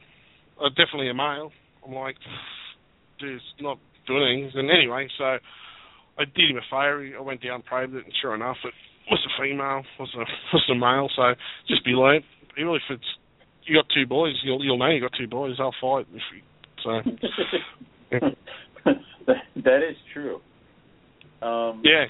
So, easy way. All the males all over the female like a rash, one or the other, providing you've done everything right. So you're exactly correct.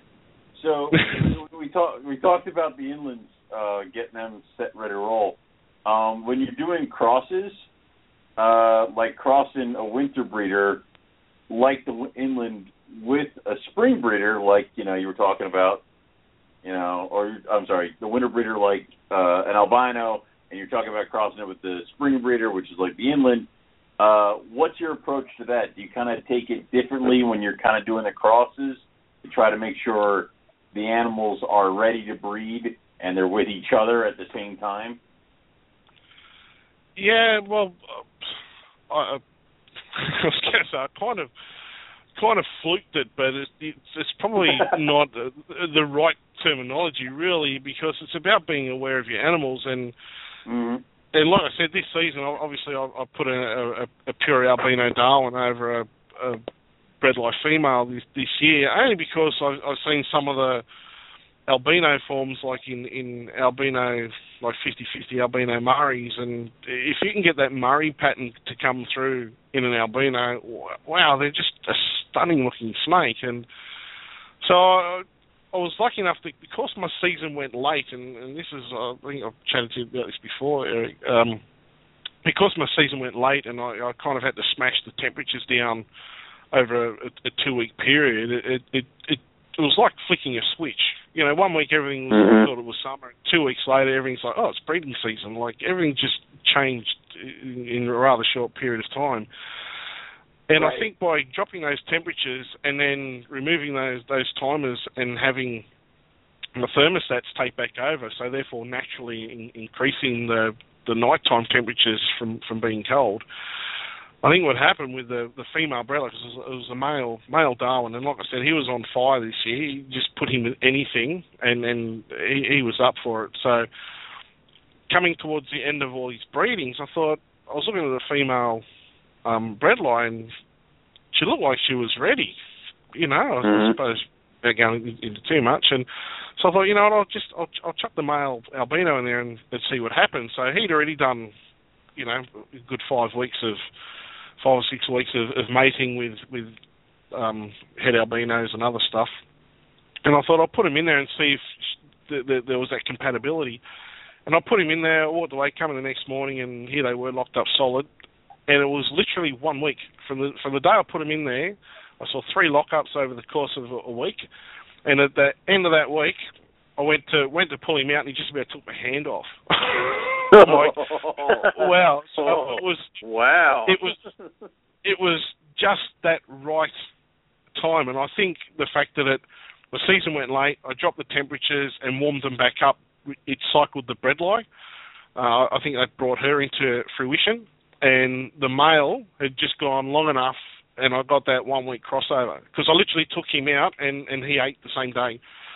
So he was like, I'm done. My season's over. No more from me, pal. I'm ready. I'm waiting for next year. So it was kind of a lucky thing, I suppose. But I was aware of what was going on by starting late, and when I saw the opportunity was there, I thought I'll give it a crack. You know, I've heard it's one of the harder pairings to make, and I think it was the fact that my room took so long to cool down that allowed me to bridge that gap, I guess. Whereas if it had been that, 4 to 6 weeks sooner, whether my albino male had actually dragged out that extra couple of weeks at the other end, if that makes sense, to get it on with the bredli female. So I've spoken to a lot of people. There's a couple of people. There's a lot of people that have had a turn at it, and there's not too many that have been successful. I know Joe Ball up in Queensland, he did it this year, but he had a mixed blood albino male that he used. So whether the fact that that's already got coastal in it and other stuff may already allow the fact that it's already been paired with a later breeder, so therefore its season of mating might be stretched a little bit. I don't know. It's just a theory, but yeah, it's certainly, I've spoken to a lot of people. A lot of people tried it and had no success. Not that I'm trying to blow shit out my own ass, but I think it was just more a case that maybe I should do. No, I think it was just a case of being. Why not? Yeah, it's because I'm awesome, man. Yeah. No, I think it was just being observant and paying attention to your animals. I mean, my whole season revolves around what my animals tell me. I watch the way they act, where they're sitting in the enclosure, what they're doing, if they're sitting in the heat, if they're sitting in the cool, all that sort of stuff. And, I mean, it's just an experience, I guess, over years when you've been doing it for a long time. Like you guys, you tend to know your animals when you start to cool and when you start to put your males together and who's compatible with who and all that. Last year, I I sacrificed my Pepper female last year and refused to put the original male back with her, and only put my albino male in there to try and get double heads. And zilch, no interest from either of them. It was almost like he was a racist or something. I don't know, but he just goes, "Nope, that's not my type. Forget it, pal. No interest in that whatsoever." For me. Yeah. Yep, not for me. Or maybe it was her. Maybe she's going, "No, I'm not going with that yellow thing. Yucky little thing." Maybe that's what it was. I don't know. So, yeah, clutch last year, but you know, it was what I wanted to make sure that I had that specific pairing, because I was trying to prove out, you know, I was hoping to try and prove out that mutation last year, but all season before it didn't go. So, but this year, like I said, he was on fire, and I put him in, and he did the job with the Pepper Girl this year and gave me a nice clutch. And so there's now double het Pepper albinos feeding away and growing up in my hatchery racks. So, which will be another exciting little thing to see what they look like when they eventually come to in a couple of years. So, yes, very exciting. Yeah, very cool. So, yeah. Anyway, so that's kind of my rendition on how I managed to get two opposite seasons, or like a winter versus spring breeder to get together. So it was just luck. Well, I suppose luck in essence, I guess, that everything went late, but I saw what went on and took the opportunity to try and do something different. Luck, a student of the serpent, as Eric, I beat him to saying it. So. Yes. No, what I was going to say is that, what do you think is when you're breeding the spring breeders, is temperature for you guys really the most important thing? Like, you know, up here, if we're doing diamonds and even some inlands, people haven't really had success with some of them and breeding them. And do you think it's the cool down, or do you have any thoughts on what the problem might be? I don't know, because I find Murray's actually quite easy to breed, to be honest. I knew he was going to say that. Yeah, I know. I've had a similar conversation with Todd Dyer. He's like, "Oh, yeah, we struggle to get our Murray." I'm like, "Really? Like, really?" No, look, I suppose it depends. I mean, maybe it depends on what your temperatures are getting to. Look, I aim for my ambient room temperature. So if I walk into my room during the day, you know, I like to see it getting down to at least 18 degrees. So at night time, that's going to be cooler, and temps will drop to 15. And the enclosures, because I have thermostats on the enclosures that maintain a warmth, I drop that down around 20. But that's going to be during the night in the warm end. So 22 degrees. I'm not sure what that means in your funny Fahrenheit language over there, but 22 degrees will be 71. Just enough heat. Sorry, what was that? 71 degrees. 71 degrees is 22 Celsius. Okay, so 71 degrees Fahrenheit. But that's going to be warm end. So the cool end of the enclosure is going to be whatever the ambient room temperature is theoretically. So if it's 14, 15 degrees, that's where it's going to get. And I'm not sure, but like Murray's a quite a broad region from basically Queensland down through New South Wales, Victoria, South Australia. So they're quite a broad spectrum. It's not like you need the southern only type snake where you may need to get that extra few degrees colder.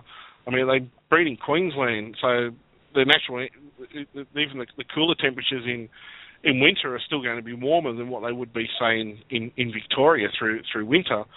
So they should be right. You shouldn't need to like freeze their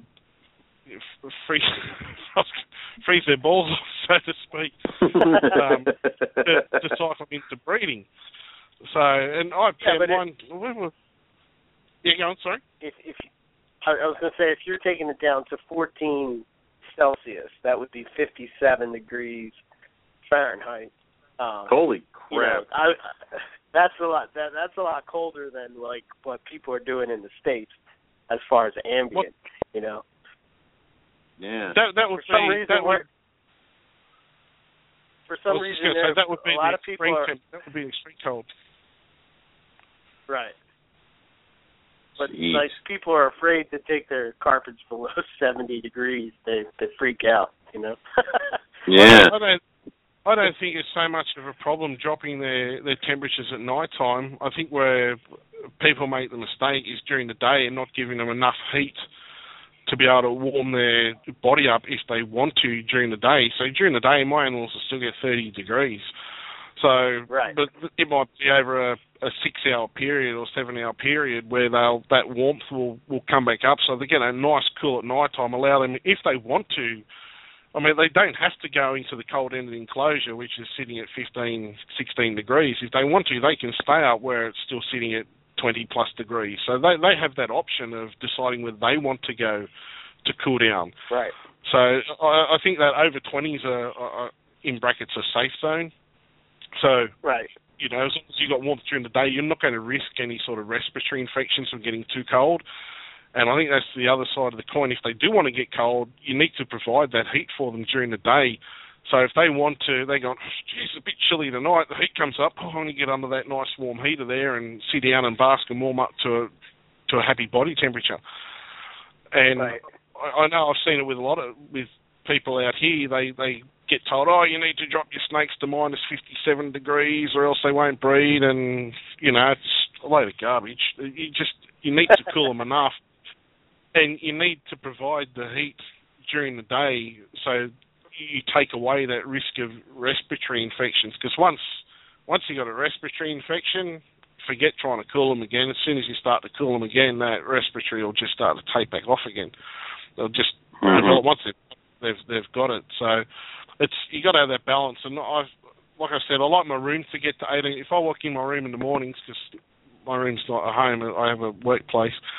And I'll walk in there and I go, I'll just have a simple analog gauge, nothing flash, that just sits in the room. And I'll walk up and go, it's under 20 degrees. I'm happy. Because I know at that point in time, the thermostats have warmed on, the enclosures have warmed up, the room's going to be warmer than what it would have been at 2 or 3 o'clock in the morning when it's coldest.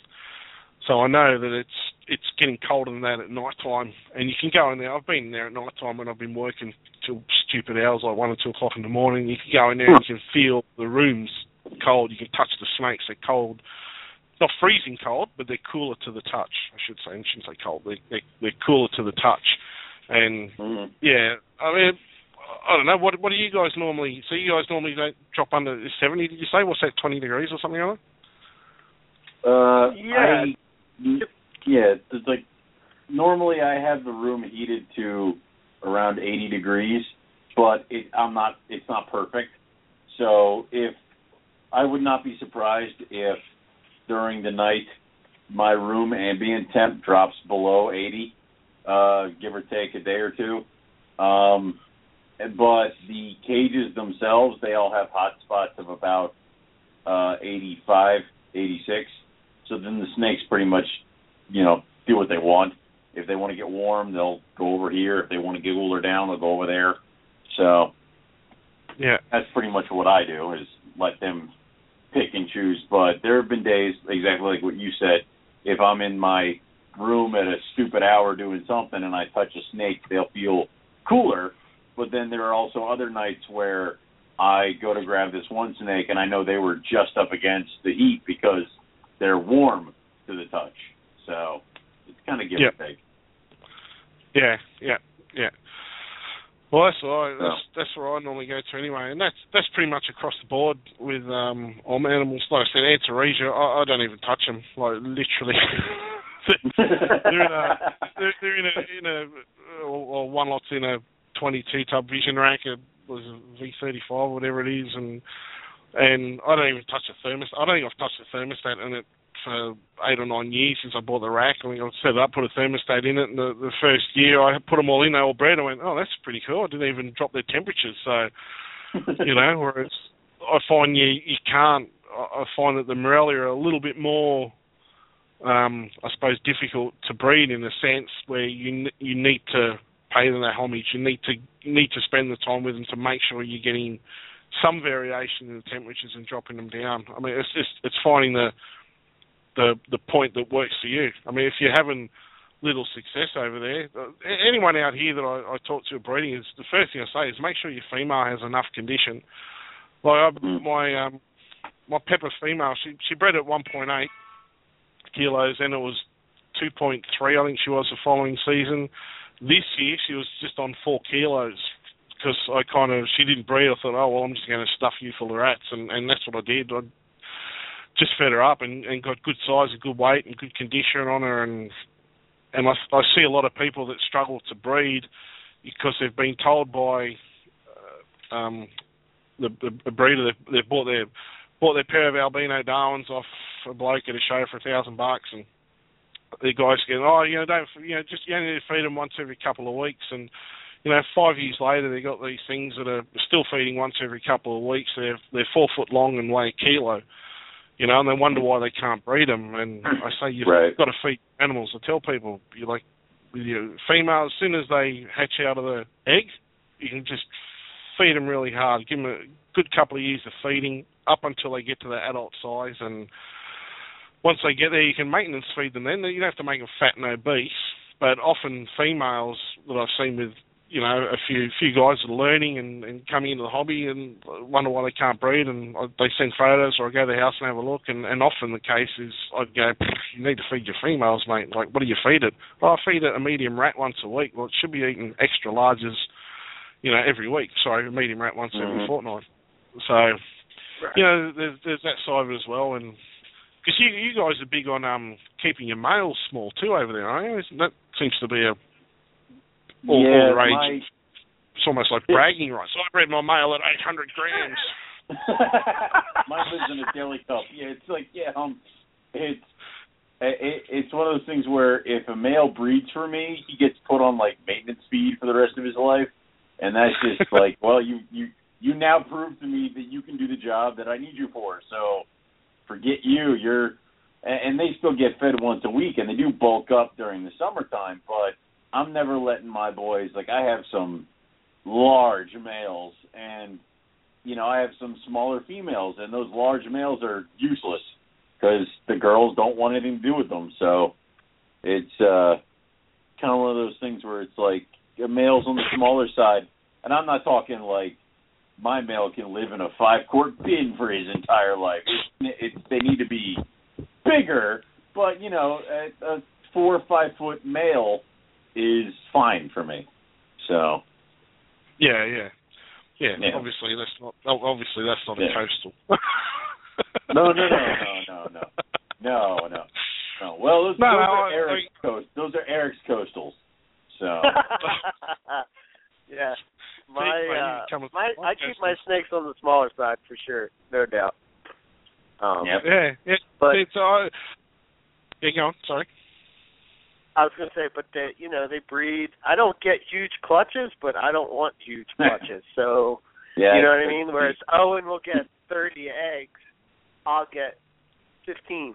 And I'm fine with 15 because I'd rather have like a bunch of smaller clutches than one big clutch. Owen wants as many big clutches as he can get until he loses his mind. So, that's why I did this year. I lost my mind this year. I'm like, what have you done to yourself, you idiot? You sit there in the room and it's like, whose fault is this? Oh, that's right, it's mine. I did Wait a minute. Yeah. At the start of the season was all exciting. I'm going to breed this, I'm going to breed that, and then when it all happens, it's like, what the did you do? That was you never think that you're going to be successful. You never it's expect them all to breed. I don't think that all these are going to go, and then somehow they do, and you're like, 1 year they all do, and you're like,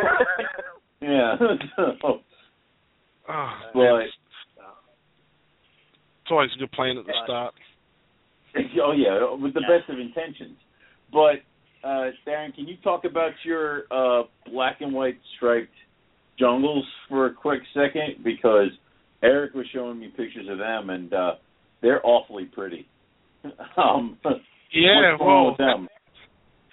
Well, that would be a nice thing to know. I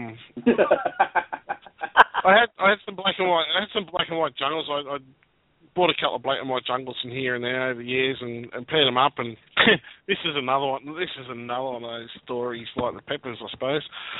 So I kind of bred them over a couple of years and decided to keep back a couple of patchies and hold back. And because I learned a few years ago, I'd had a couple other projects. One was some Nephurus amii, some Centralian rough knob-tailed geckos, and I produced them, and a mate and I were actually doing. I bought the animals, had them, bred them for a year, and then a mate was interested. So you look after and breed them. We'll split the profits, so to speak, and help pay for stuff, and that way he got to play with what he wanted to, and because I was running out of time. And so anyway, we sold them to a couple of people, and when I was going through my depression, I got rid of all my lizards. Just didn't have time. They were going to die because where my head was at the time, and it was. Mm-hmm. So I decided to offload them, and I sold a trio that I happened to have kept back, which I was going to keep for myself from the first pairing I had, and so they were adult animals and had bred them and sold them to the mate, and he produced a pink amii, like a little pink jelly bean out of this amii, and I'm like, he goes, you ever produced any pink babies? And I went, pink? Nah, like, pale orangey colours. Like, no, like pink. I'm like, show me a picture. Actually, I'll see if I got a picture. And so I sent this, he showed me this photo of this pink amii, and I thought, that'd be right. You finally have a project, you kind of hold back some animals and then you sell it and someone else recoups it. And another friend that also had bought some animals from us produced the same thing. So I'm not sure where the project is at the moment. I know they were trying to work out. There's a photo, so I'll just put that on there. We'll see that it's in the babies. And so that was kind of the icing on the cake for me. I refused to now breed anything and not hold back some babies. So right. always back everything and pair them back and try and see what comes of it. So with these black and whites, I thought, no, I'm not going to sell the babies, keep back a couple, and finally got to a point that I had one of the original F1 males, F1 generation males. I thought, I'll put him back to his mum. His mum was a nice reduced pattern black and white animal, and we'll see what comes of it. Just hoping to reproduce actually her pattern more than anything else because she had a nice thin banded patterning. So paired them up, same thing, and this was the same year. This was 2007. This was the same year as I produced the peppers, and they're actually due to pip and due to hatch. And I thought, they haven't hatched yet. Looked at the dates, looked at the tank, thought, they should be due to hatch today. I thought, no, I'll leave them overnight, which I shouldn't have done. So anyway. Next morning I come in and sure enough there's two heads poking out. I'm like, oh, sweet, they're hatching. So I've pulled out the container, cut the egg, and I went, check this out. This is pretty cool. So I did a little happy dance around the room again. It's like, wasn't expecting something striped like this. But this is where it, I'll show up some pics. This is where it gets interesting. And I remember I listened to your show with Travis Windrum, is it? Windham? Travis, the genetics dude. Yeah. And the one we butchered. Yeah. Hello. Anyone there? Jeez, come on, guys. Yes. Give it a break.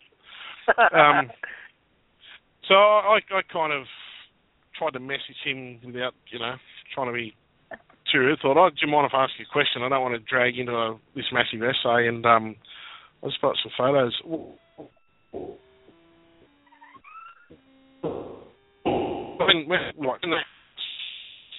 The difference between them all, they're all the same. Other than minor differences. I just put up a photo. There was half alive and half were dead in the egg, completely formed. I just put up a photo on the NPR chat. That's all the ones that were dead. See, they're all strong. I think I put up a photo before of the living ones, but I'll chuck up. And again, explain that to me. What's happened here? because it didn't make sense if, in terms of your standard, dominant, incomplete dominant or recessive traits, neither parent showed any trait whatsoever. The female had never produced anything like that extreme in the past. The son looked like a typical normal black and white jungle, other than the mum's reduced pattern, but this entire clutch hatched out with these super striped black and white jungles. And I spoke to a lot of people over here to try and understand, tell me what's going on here. Travis, when I spoke to Travis, he said it could be through parthenogenesis. But in saying that, normally if they're parthenogenesis, according to what I understand, and this is getting a little bit deeper than my knowledge of genetics, but they should all be the one sex. Well, these both males and females. So it's like, I don't know, have I won the polygenic lottery ticket and hatched all these just simple polygenic pattern snakes out that all just happen to look the same? Is so I have absolutely no idea. And going back to the mention of the theft, I had 7 of these, which all fed.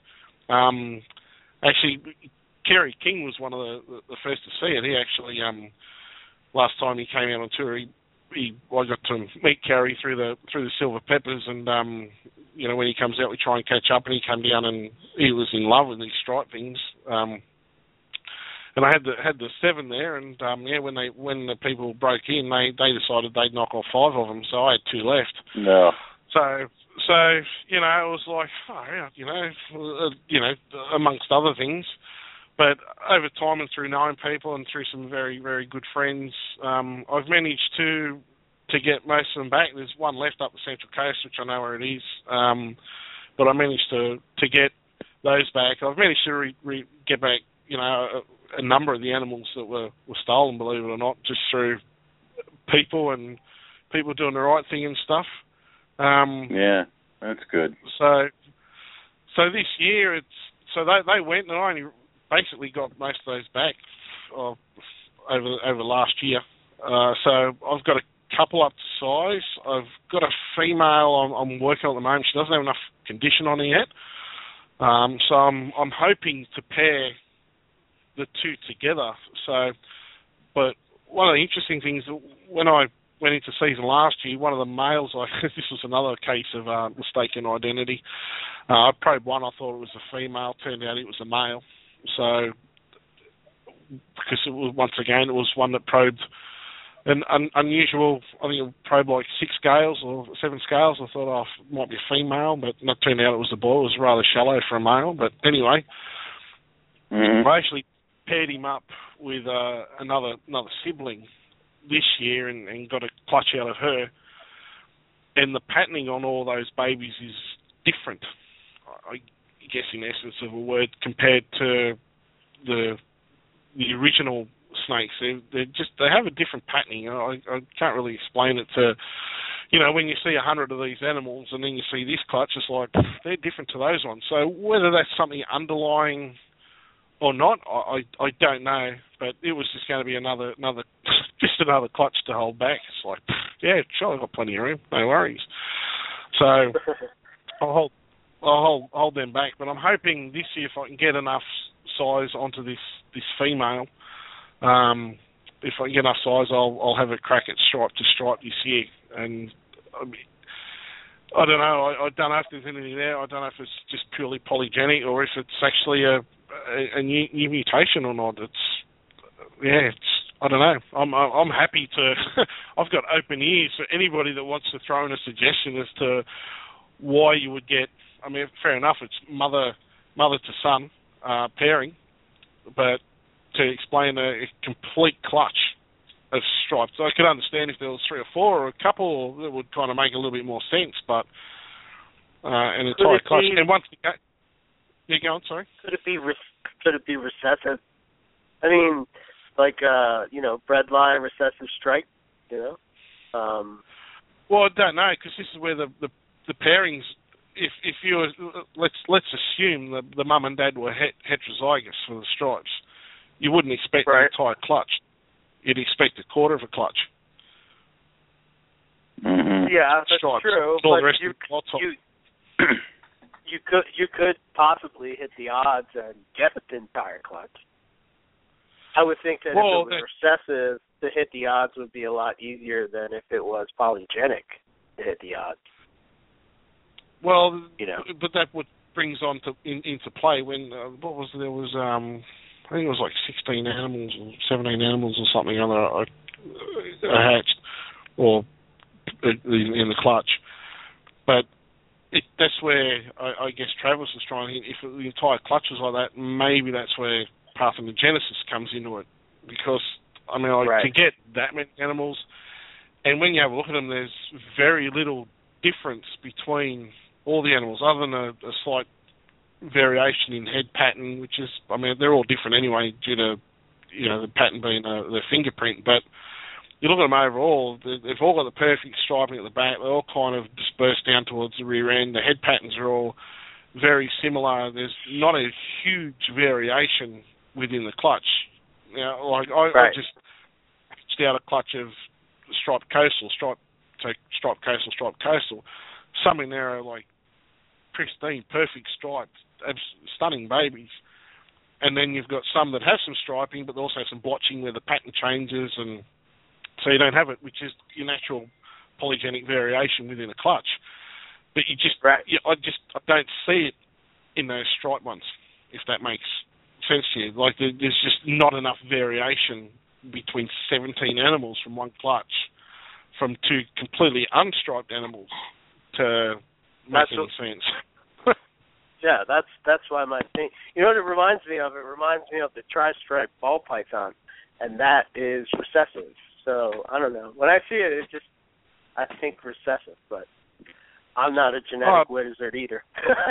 I'm a genetic wizard. I hope you're right, because it's one thing we lack out here. I know there's a guy working on what he thinks might be some genetic striped Murrays, but not to this extreme. To have something that extreme in a inheritable genetic trait, I mean, it just opens the doors. I mean, just to see that in those sort of stripes in an albino form alone, or a really crisp xanthic or something like that, would just be stunning. You know, just be a gorgeous looking animal. But I just have to wait. The fact that, wait another year. If it was recessive, and if it was recessive consistently, you know, like when you have polygenic stuff, it's like you get a range of looks, you know. Whereas if you have something that's recessive or incomplete dominant or something like that, you get, you know, consistent. They all look the same for the most part, you know. But that's awesome.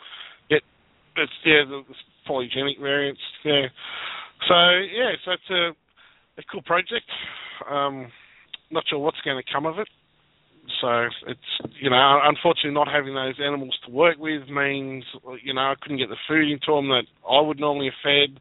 They virtually came back, you know, the size they were when they left. Like they'd hardly been fed at all for the 12 to 18 months that they'd been out roaming around the world. And naturally with sunshine virus over here being quite predominant and, you know, running amok through collections all over the place, I had to quarantine as well, so they had to come home. They spent 8 months at home, had sunshine virus testing to make sure they were clear, and before they went back to work. So unfortunately, with stuff at quarantine at home, they don't quite get fed as easily as, you know, at work I feed fresh killed. I go out and gas a whole bunch of rats and throw some in the freezer to sell and take some down to feed some animals. So when I'm at home, I've got to defrost them, and, you know, sometimes after you finish work 12-odd hours, you know, in a lovely, sweaty, stinky rat room or snake room, the last thing I want to do is go and defrost more rats and feed some snakes. So, but, I mean, they still got fed, don't get me wrong, but, now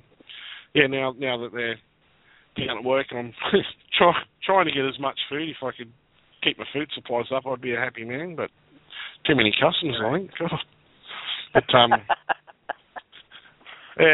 so I hope, you know, to have something striped would be very, very cool, I think. And to have another mutation. That's like the fourth one I've produced.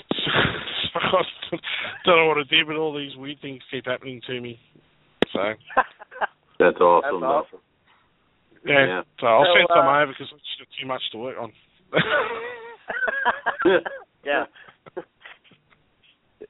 The check's in the mail. No worries. Yeah. Yeah. One of those rubber checks. Doing bounces everywhere. Yeah, right. So I figured before we still have some time, but before we run out of time, I wanted to make sure that, one that's near and dear to my heart before Owen talks about one that's near and dear to his heart. You work with Imbricata. Tell us about that. I mean, I know you said they're like coastals, right? They are. They're western coastals versus eastern or northern coastals. Yeah. Look, that's something new to me. I've wanted Imbricata for 8 or 9 years when they first allowed you to collect them in WA, or you were able to get them from WA. My biggest problem was having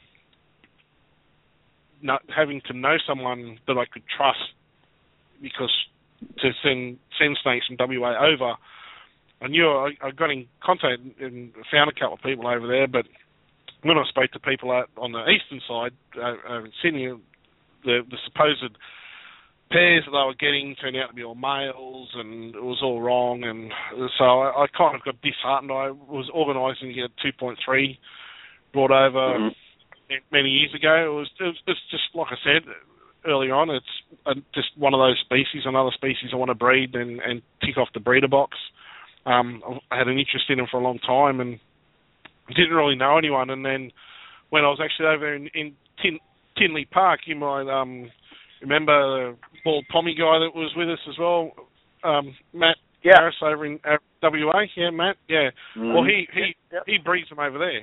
So he's from West Australia, and he breeds the Imbricata over there. And while we were chatting, and I said, "Oh, you breed Imbricata?" I'm like, "I've always wanted some of those." And he goes, "Oh, I'll send you some. No worries."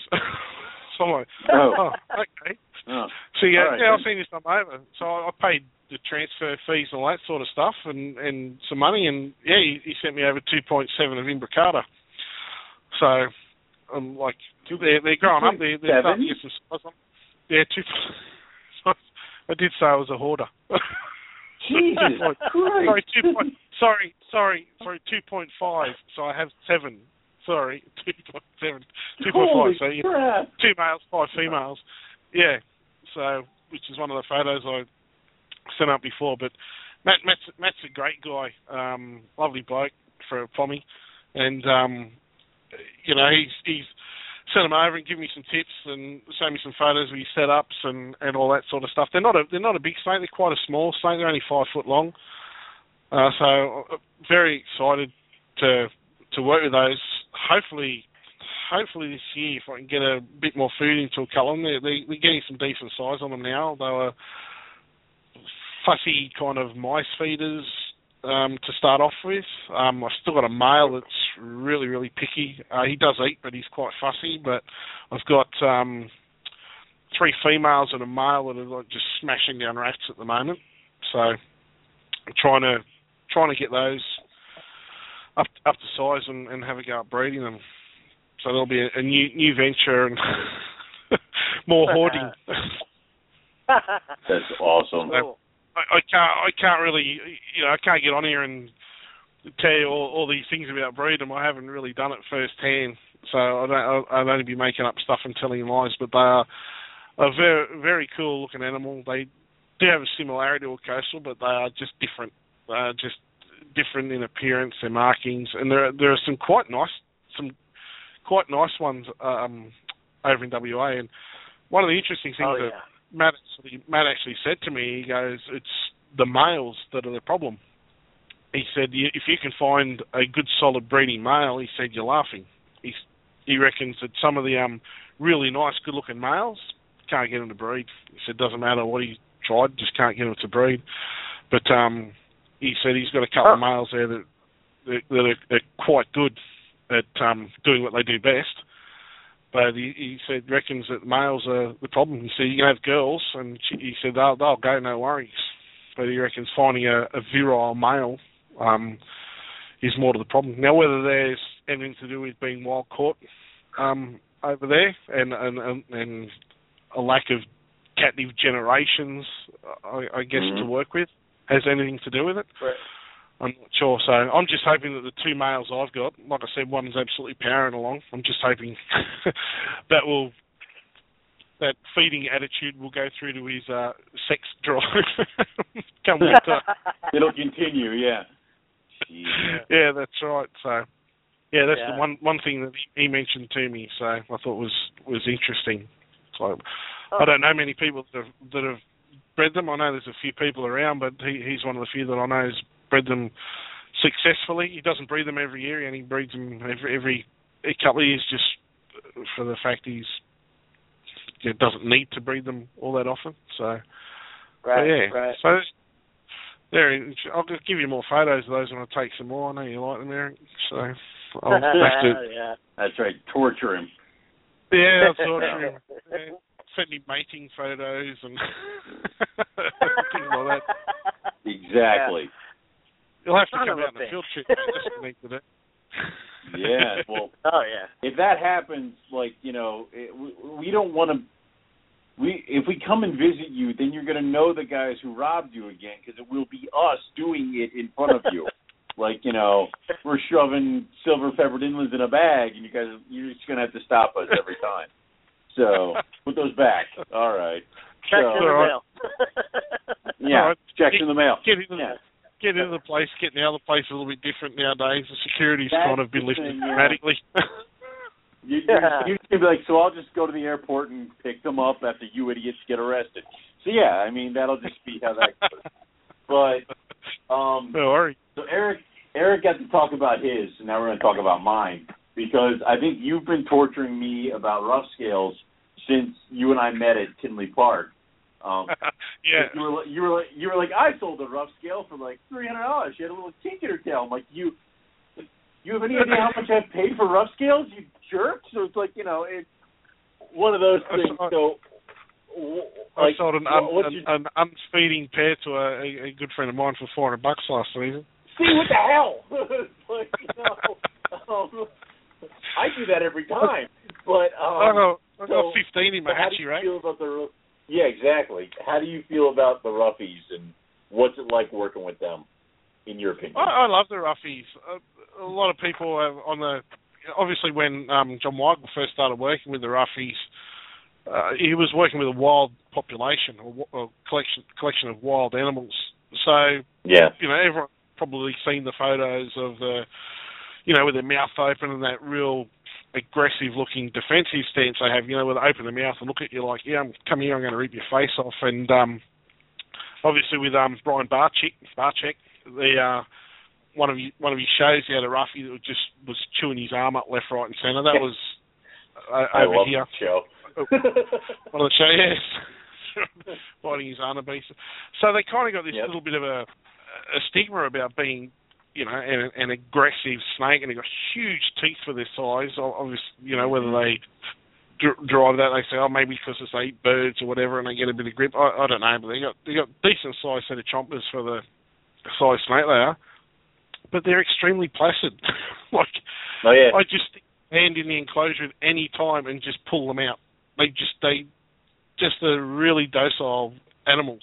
They're really, really, really nice to handle. I bought them not for any dollar value or anything like that. I bought them purely because they were different. Years ago, when John first started working with them, I got the chance to handle one up at the reptile park at Gosford and play with one. And as soon as I touched that animal and felt the scalation on it, I was like, I'm in love. I've got to have some of these. Just because they're so cool. They don't feel like any other Morelia. And so when I could, because they were huge dollars when they first came out. So when I was able to, when the price came down enough that I was able to afford to buy some, I bought myself a couple. And they're really easy to keep. They're really hardy. They breed easy. Like, this is the third year in a row that mine's, I think the first year she dropped 14 eggs. Last year she dropped 15. This year she dropped 15. I don't smash them with a lot of food. I don't really power feed them. I'll probably actually give them a rest this coming year, just because I've had my fun. I've enjoyed. I've bred a few. I've got like I said, there's 15 in the hatchery right there at the moment. All starting to feed and do the right things. I'll probably keep back a pair or two or something like that, and I'll sell the rest on. But they're really, really easy. They're in a like a 3x2x2 sort of enclosure, ceramic heat emitter at one end of the branch. They can hop on and cruise around if they want to. Really simple setup. I don't have big flash elaborate setups. A branch is over the top on most of them. So, and pretty much treat them like any other of my Morelia. They're almost like Antaresia to breed. Like seriously, I reckon you almost don't have to kill them. I reckon. I don't know whether it's just me or the setup or whatever it is, but like I said, my room gets to temperature. I drop their nighttime temps down a bit to 20 odd degrees, but mate, you put enough condition on your female and she drops a good healthy clutch every year.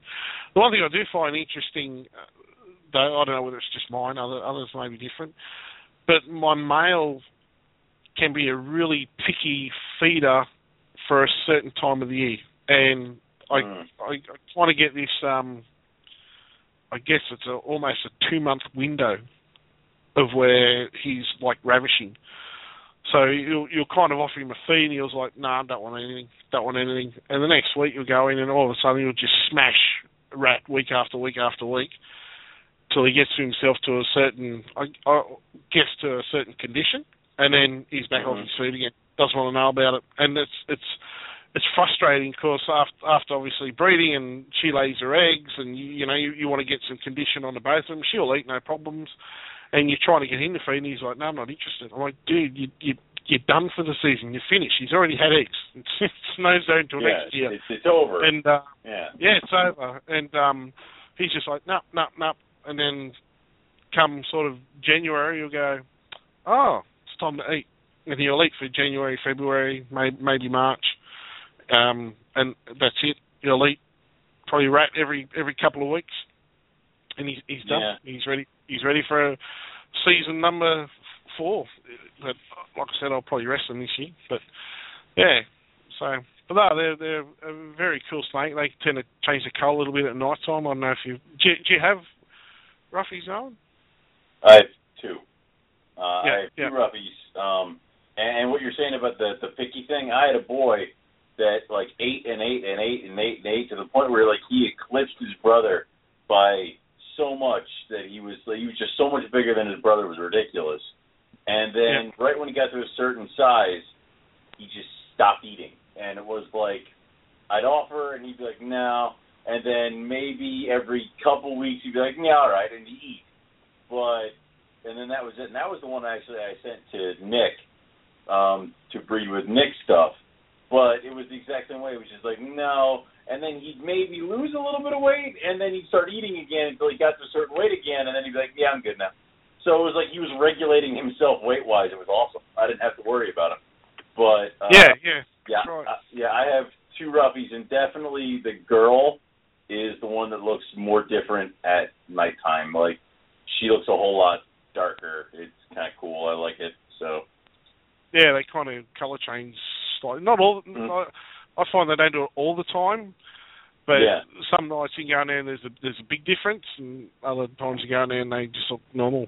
So, but I had a main one actually produce one that had it died unfortunately, but actually had some striping on it. So which I thought was pretty cool. Yeah. I don't know. Holy crap! I don't know if I've got a photo of that floating around here somewhere else. That would have been awesome. I don't know why, but I want a striped one. Yeah. Well, it's only a matter of time, isn't it, really? Yeah. Before something like it was kind of this partial. Oh, what did I just do? I still want more. I have 2, but I want more.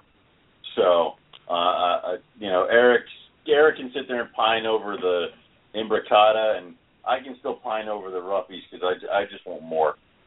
So. Yeah. Oh, wow, look at that. Photo on Impiata. Look at that. Oh, my God. There you go. Oh, my God. I want it. Yep, done. I want it, even though it's got weird bug eyes. Yeah. Obviously, it didn't make it. Yeah.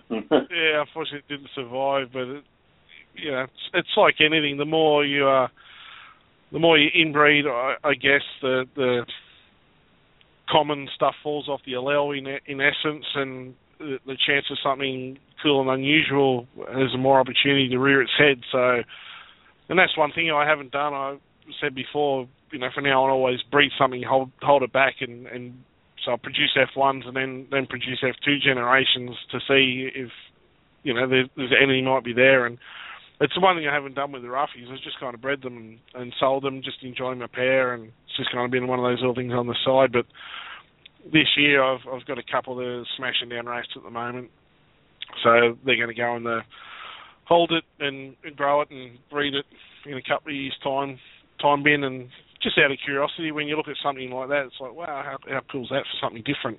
So you never know what might hatch. That's so cool. So, yeah, I just want more. So that's my problem. Hoarders. Yeah. See that show, Hoarders? You wonder if someone's going to knock on your door one day and come and say, sorry, mate, you've got to stop hoarding all these snakes. We're here to collect them. That might be the way to get Eric to part with certain things. Like, I'm waiting for him to let go the Tiger's Head albino, and he's got them in like a vice grip. He won't let me even see them. So nope. Yeah. They don't exist, do they, mate? It's all the figment of Owen's imagination. You're right. They're all gone. Yeah. They don't exist. Yeah, I know. It's like that. It's hard to know. There's so many cool things you get, and you think, oh, I keep some of my stuff a little bit quieter nowadays, and because I know when I produced the first pepper, I had an accusation of, how do you know they're pure Murrays? I'm like, look at the pics of the adults. Like, you don't have to be a rocket scientist to know they're pure Murrays. And what I found out was that he crossed Murrays into Jags. He's in the very early stages of Jags out here in the when they first got smuggled in. And he was like, of course he produced these Murray Jags. And I suddenly popped up with this. It was like, oh no, someone else has got a Murray-Darling mutation, and basically tried to debunk it, like that it wasn't. And once I kind of realised what he was doing, because I've got all the stats, like incubation time, the whole lot, and there's nothing irregular. It's perfectly normal. What it was in the photos, the whole lot, and he was trying to make out that maybe it was a Jag pairing, and so I just shot him down in flames, and then said, awfully a lot like Gammons as well, So that kind of didn't go down well. Yeah. Anyway, we'll leave that one there. It's just one of those things that makes me laugh. Someone's lucky enough to get something different. There's always people that want to try and find it's crossed with this or it's crossed with that, and it's really hard. Yeah, it's really hard now. If you produce something new and different, and it doesn't matter, your reputation. As soon as you go, I've got an albino diamond python, for example, it wouldn't matter if you'd found it in your backyard. Everyone would be going, it's probably a diamond crossed with a Darwin, or it's this, that, and the other. It's just instant. It's very hard to prove anything now. Right. People to just shoot it down, That's got to be super frustrating because if you really do find, didn't that happen with the albino coastal? I mean, everybody thought it was a Darwin mix. Yep. Yeah, everybody was. It's still going on. I mean, they're gorgeous looking, those ones that Kurt's got up there. They see photos on Facebook all the time, and it'll be interesting to see what he's obviously got a few projects he's working up on there, so it'll be interesting to see what he comes out with all that stuff he's got up there with those coastals. He's got some nice coastals. Those I want, because then I can do albino things with my coastals and still be a purist at the same time. So, yeah. Well, what's the fun in that? Yeah. Jeez, get out and live a little. No. Yeah. Jeez. They're pure. Yeah. Anyway. It says Morelia Pythons Radio. It doesn't say Morelia Purists Radio. That's only because he wouldn't let me put it on the marquee. But that was a debate. But I'm interested to see how Darren takes the last couple questions, because he's in Australia, and where we sit here and we're like, if you could have any python in the world, we're like instantly go to what do they have in Australia that I can't have. So I'm interested to see what your take is on these questions, because you're on the flip side. Because I remember you handling the blood pythons at Matt's table. Checking them out and being like, these are so cool. And we're like, it's a blood python. Not to knock Matt and his blood pythons, but anyway, now that I'm going to get in trouble for that one. Good job. Yeah, I Matt's know. got feelings, you know. Jeez. Yeah, I know. He'll just do what he normally does and email me tomorrow. Anyway, so Darren, if you could keep any reptile without any limitations, be it price or law, what would it be and why? Oh, I'd keep a silver pepper Murray Darling. Well, no. I'm good. You know, it's funny because what you say is dead right. You always want what someone else has got across the other side of the ocean. You know, and I looked around and thought, what would I kill? And to me, there's a few things. Like I love pieds, and if there was a pied carpet, that would be heaven. That would be the number one. I'd have so many pied carpets. That's all I would have. Pied carpets of every colour and pattern you could think of. But obviously they don't exist yet. I'm sure they'll turn up one day somewhere, hopefully over here, and you won't have them. Sorry. But so there's a few things, and I like rare and unique stuff, and I like nature, and it's very hard being just an avid reptile lover in general. It's very hard to pick any one thing. But I was thinking the other day, how cool would it be to have like a pet Komodo dragon? You're like, just going to go and feed the dragon. What are you going out in your backyard for? And have this big giant lizard, That's right. But so there's things, or tuatara or something that's rare and only in New Zealand and stuff like that. But there's so many. I don't know. I couldn't I went through and I was writing things like I saw like Kevin McCurley with his cow reticulated pythons. I mean, how awesome do those things look? So simple things which you guys would hate would be like like an exanthic pied ball python or exanthic pied retic or But then there's things like those dragon snakes or whatever they call those grey things. They're cool. Rat snakes. Yeah, or the I think they call them a spiny bush viper or a hairy bush viper or something or other, little tiny viper. Things like that, like the unusual and the quirky or stuff like that. So the one thing that's always had a bit of a soft spot, I've always loved the banded iguanas, the Fijian banded iguanas. I thought they would be very cool, just nice green. They're kind of like the chondro of the lizard world, I reckon. But yeah, to be honest, I couldn't. I'm too greedy. I'd go around Kinley Park. Yes. I'd carry a bucket under my chin for dribbling at everyone's tables. You go, oh, look at that. Oh, look at that. Just it'd be like you guys coming out here and you come down and you finally get your hands on a imbricata. It's like over there. I pull Eric away from it. It's going to be bad. He's going to cry.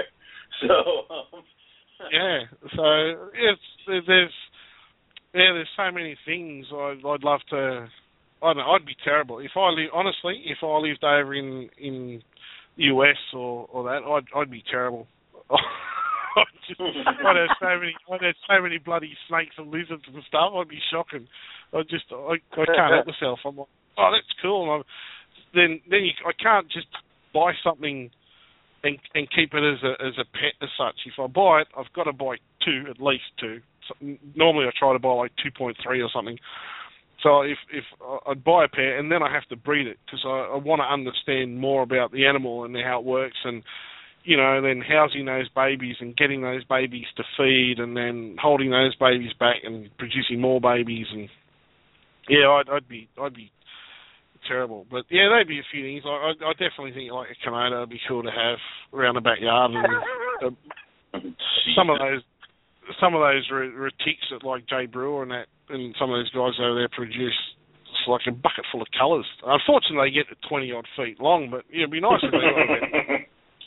You know, obviously they got about 10 feet. It'd be quite a bit more of a manageable size, but yeah, it's hard. So maybe I should just say, you know, Murray Darlings. Play it safe. Yeah. Yeah, play it safe. Yeah, I'd be biased if I kind of picked any one thing over anything else, I suppose. But yeah, I love everything. So I'd be, you know, I'd even be like, oh, crested geckos, how cool are they? I want some of those. And those Pac-Man frogs and shit like that. I'd be terrible. Honestly, I'd be broke. Couldn't afford to feed anything. I'd have to have a big fire sale and sell them. Yeah. Yeah, I feel your pain, man. I feel your pain. Because it's just the opposite for me. Yeah. I could care less about a Pac-Man frog, but if I come down there, I'm gonna, you know, you're gonna say that's just a crapid python, and I'm gonna be like, no, you don't understand. No, look, it's awesome. This is like the greatest thing ever. Morelia crapota. Yeah. Yep. No, that's the same problem I've got here. That's why I've kind of got this little, I suppose, bucket list of things I want to tick off and do, and that's breeding all the Morelia. So, you know, it's not like I've got to do it this week, but it's, you know, I've slowly collecting all the different forms of Morelia. I mean, obviously, Pelly might be a little while away, but, you know, and chondros, but yeah, it's kind of a thing. Like, I mean, really enjoying the carpets and, you know, what some of the patterns and colours out there with the multi-gene mutations and stuff that are being produced. It's like, wow, there's some very cool stuff being produced at the moment. So, absolutely, you know, and I can't wait to mix up some of that stuff with the peppers. There's a big list of projects to go on with that stuff. Yeah, you'll be doing that for years. Yeah. Yeah, it started. So I've got Pepper the Jags now, and I've got Pepper the Albinos now. So I've got those two lots of double heads. And then hopefully next year I'll get Pepper the Zebra, and then Pepper the Xanthic. So that'll be a couple more to go off. And then, like, just on a side note, like if you look at the pepper patterning, and at the moment it's got that silvery kind of background colour. I look at it and think, how cool would that be with like black and yellow, or like black and red, that'd be so or weird. and black and white. So I've kind of looked at those in a polygenic sense and think, well, you know, it's I'm gonna look at. I don't know if I'm gonna do it yet, but I thought you can get some of the Murrays, you know, like Southwest Queensland, you get some of the Murrays with some of the richer reds. I mean, you can find Murrays with the reds in them all over the place. That seems to be more of a predominant area, but you do get them scattered around. And I thought, what's a fast way of putting reds into a silver pepper? I thought, maybe I should put it over a breadlie. No. Nice. That'll get some red. Hypo breadlie. Yeah. Stop it. All right. quick, next question. I thought that had touched a nerve. It did. Anyway, all right, Darren, if you could go herping anywhere on the planet, again, without limitations, where would it be and what would you be hoping to see? There's probably, once again, it's a hard one. There's probably two places I'd probably go, and it'd be a split between maybe Borneo or Madagascar.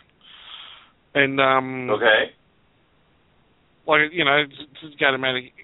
I mean, just aside from reptiles, the sheer volume of really unusual and really cool wildlife to see orangutans in the wild, would be a very cool thing. But some of the stuff, like, I'd always wanted to see, like, the mangrove snake or mangrove cat snakes. I think you call those really nice black and gold snakes. Some of the, like in Borneo, and to see a wild reticulated python and like green vine snakes and stuff like that. Amongst all the other lizards and agamids and everything else, chameleons and stuff. And similar to Madagascar, I'd love to see a Dummerell's boa. I reckon they're a pretty cool looking sort of thing, and some of the iguanas they've got over there. So it'd be one of those two places. I think just for the sheer variety of wildlife in such an uncharted areas, I suppose, or where there's a small population, or areas where it's not quite trampled through. Like you can go to Cairns and go find walkways through and find a Boyd's Forest, but when you kind of get out into the midst of the jungle and where someone hasn't been for the last 12 months or 2 years or 3 years or something or other, where nature's itself, I think it would be pretty cool. And just, frogs and everything. I mean, not that I'm a massive frog guy, but, I love animals and wildlife, so to see a, cool looking frog is just as exciting to me as anything else. So, but there'd be the split between that. I did have an opportunity to go to Borneo, but just time and funds and everything else didn't come through. And some of the photos that those guys saw over there was just an amazing couple of weeks they spent over there. But yeah, so they probably be two places. But I mean, I could add to the list if you like. Pretty much everywhere but Antarctica. So it's like, yeah, okay. So yeah, that's right. Yeah. Or we could go to the penguins, or we could go to the Arctic. Yeah, but that's not herping.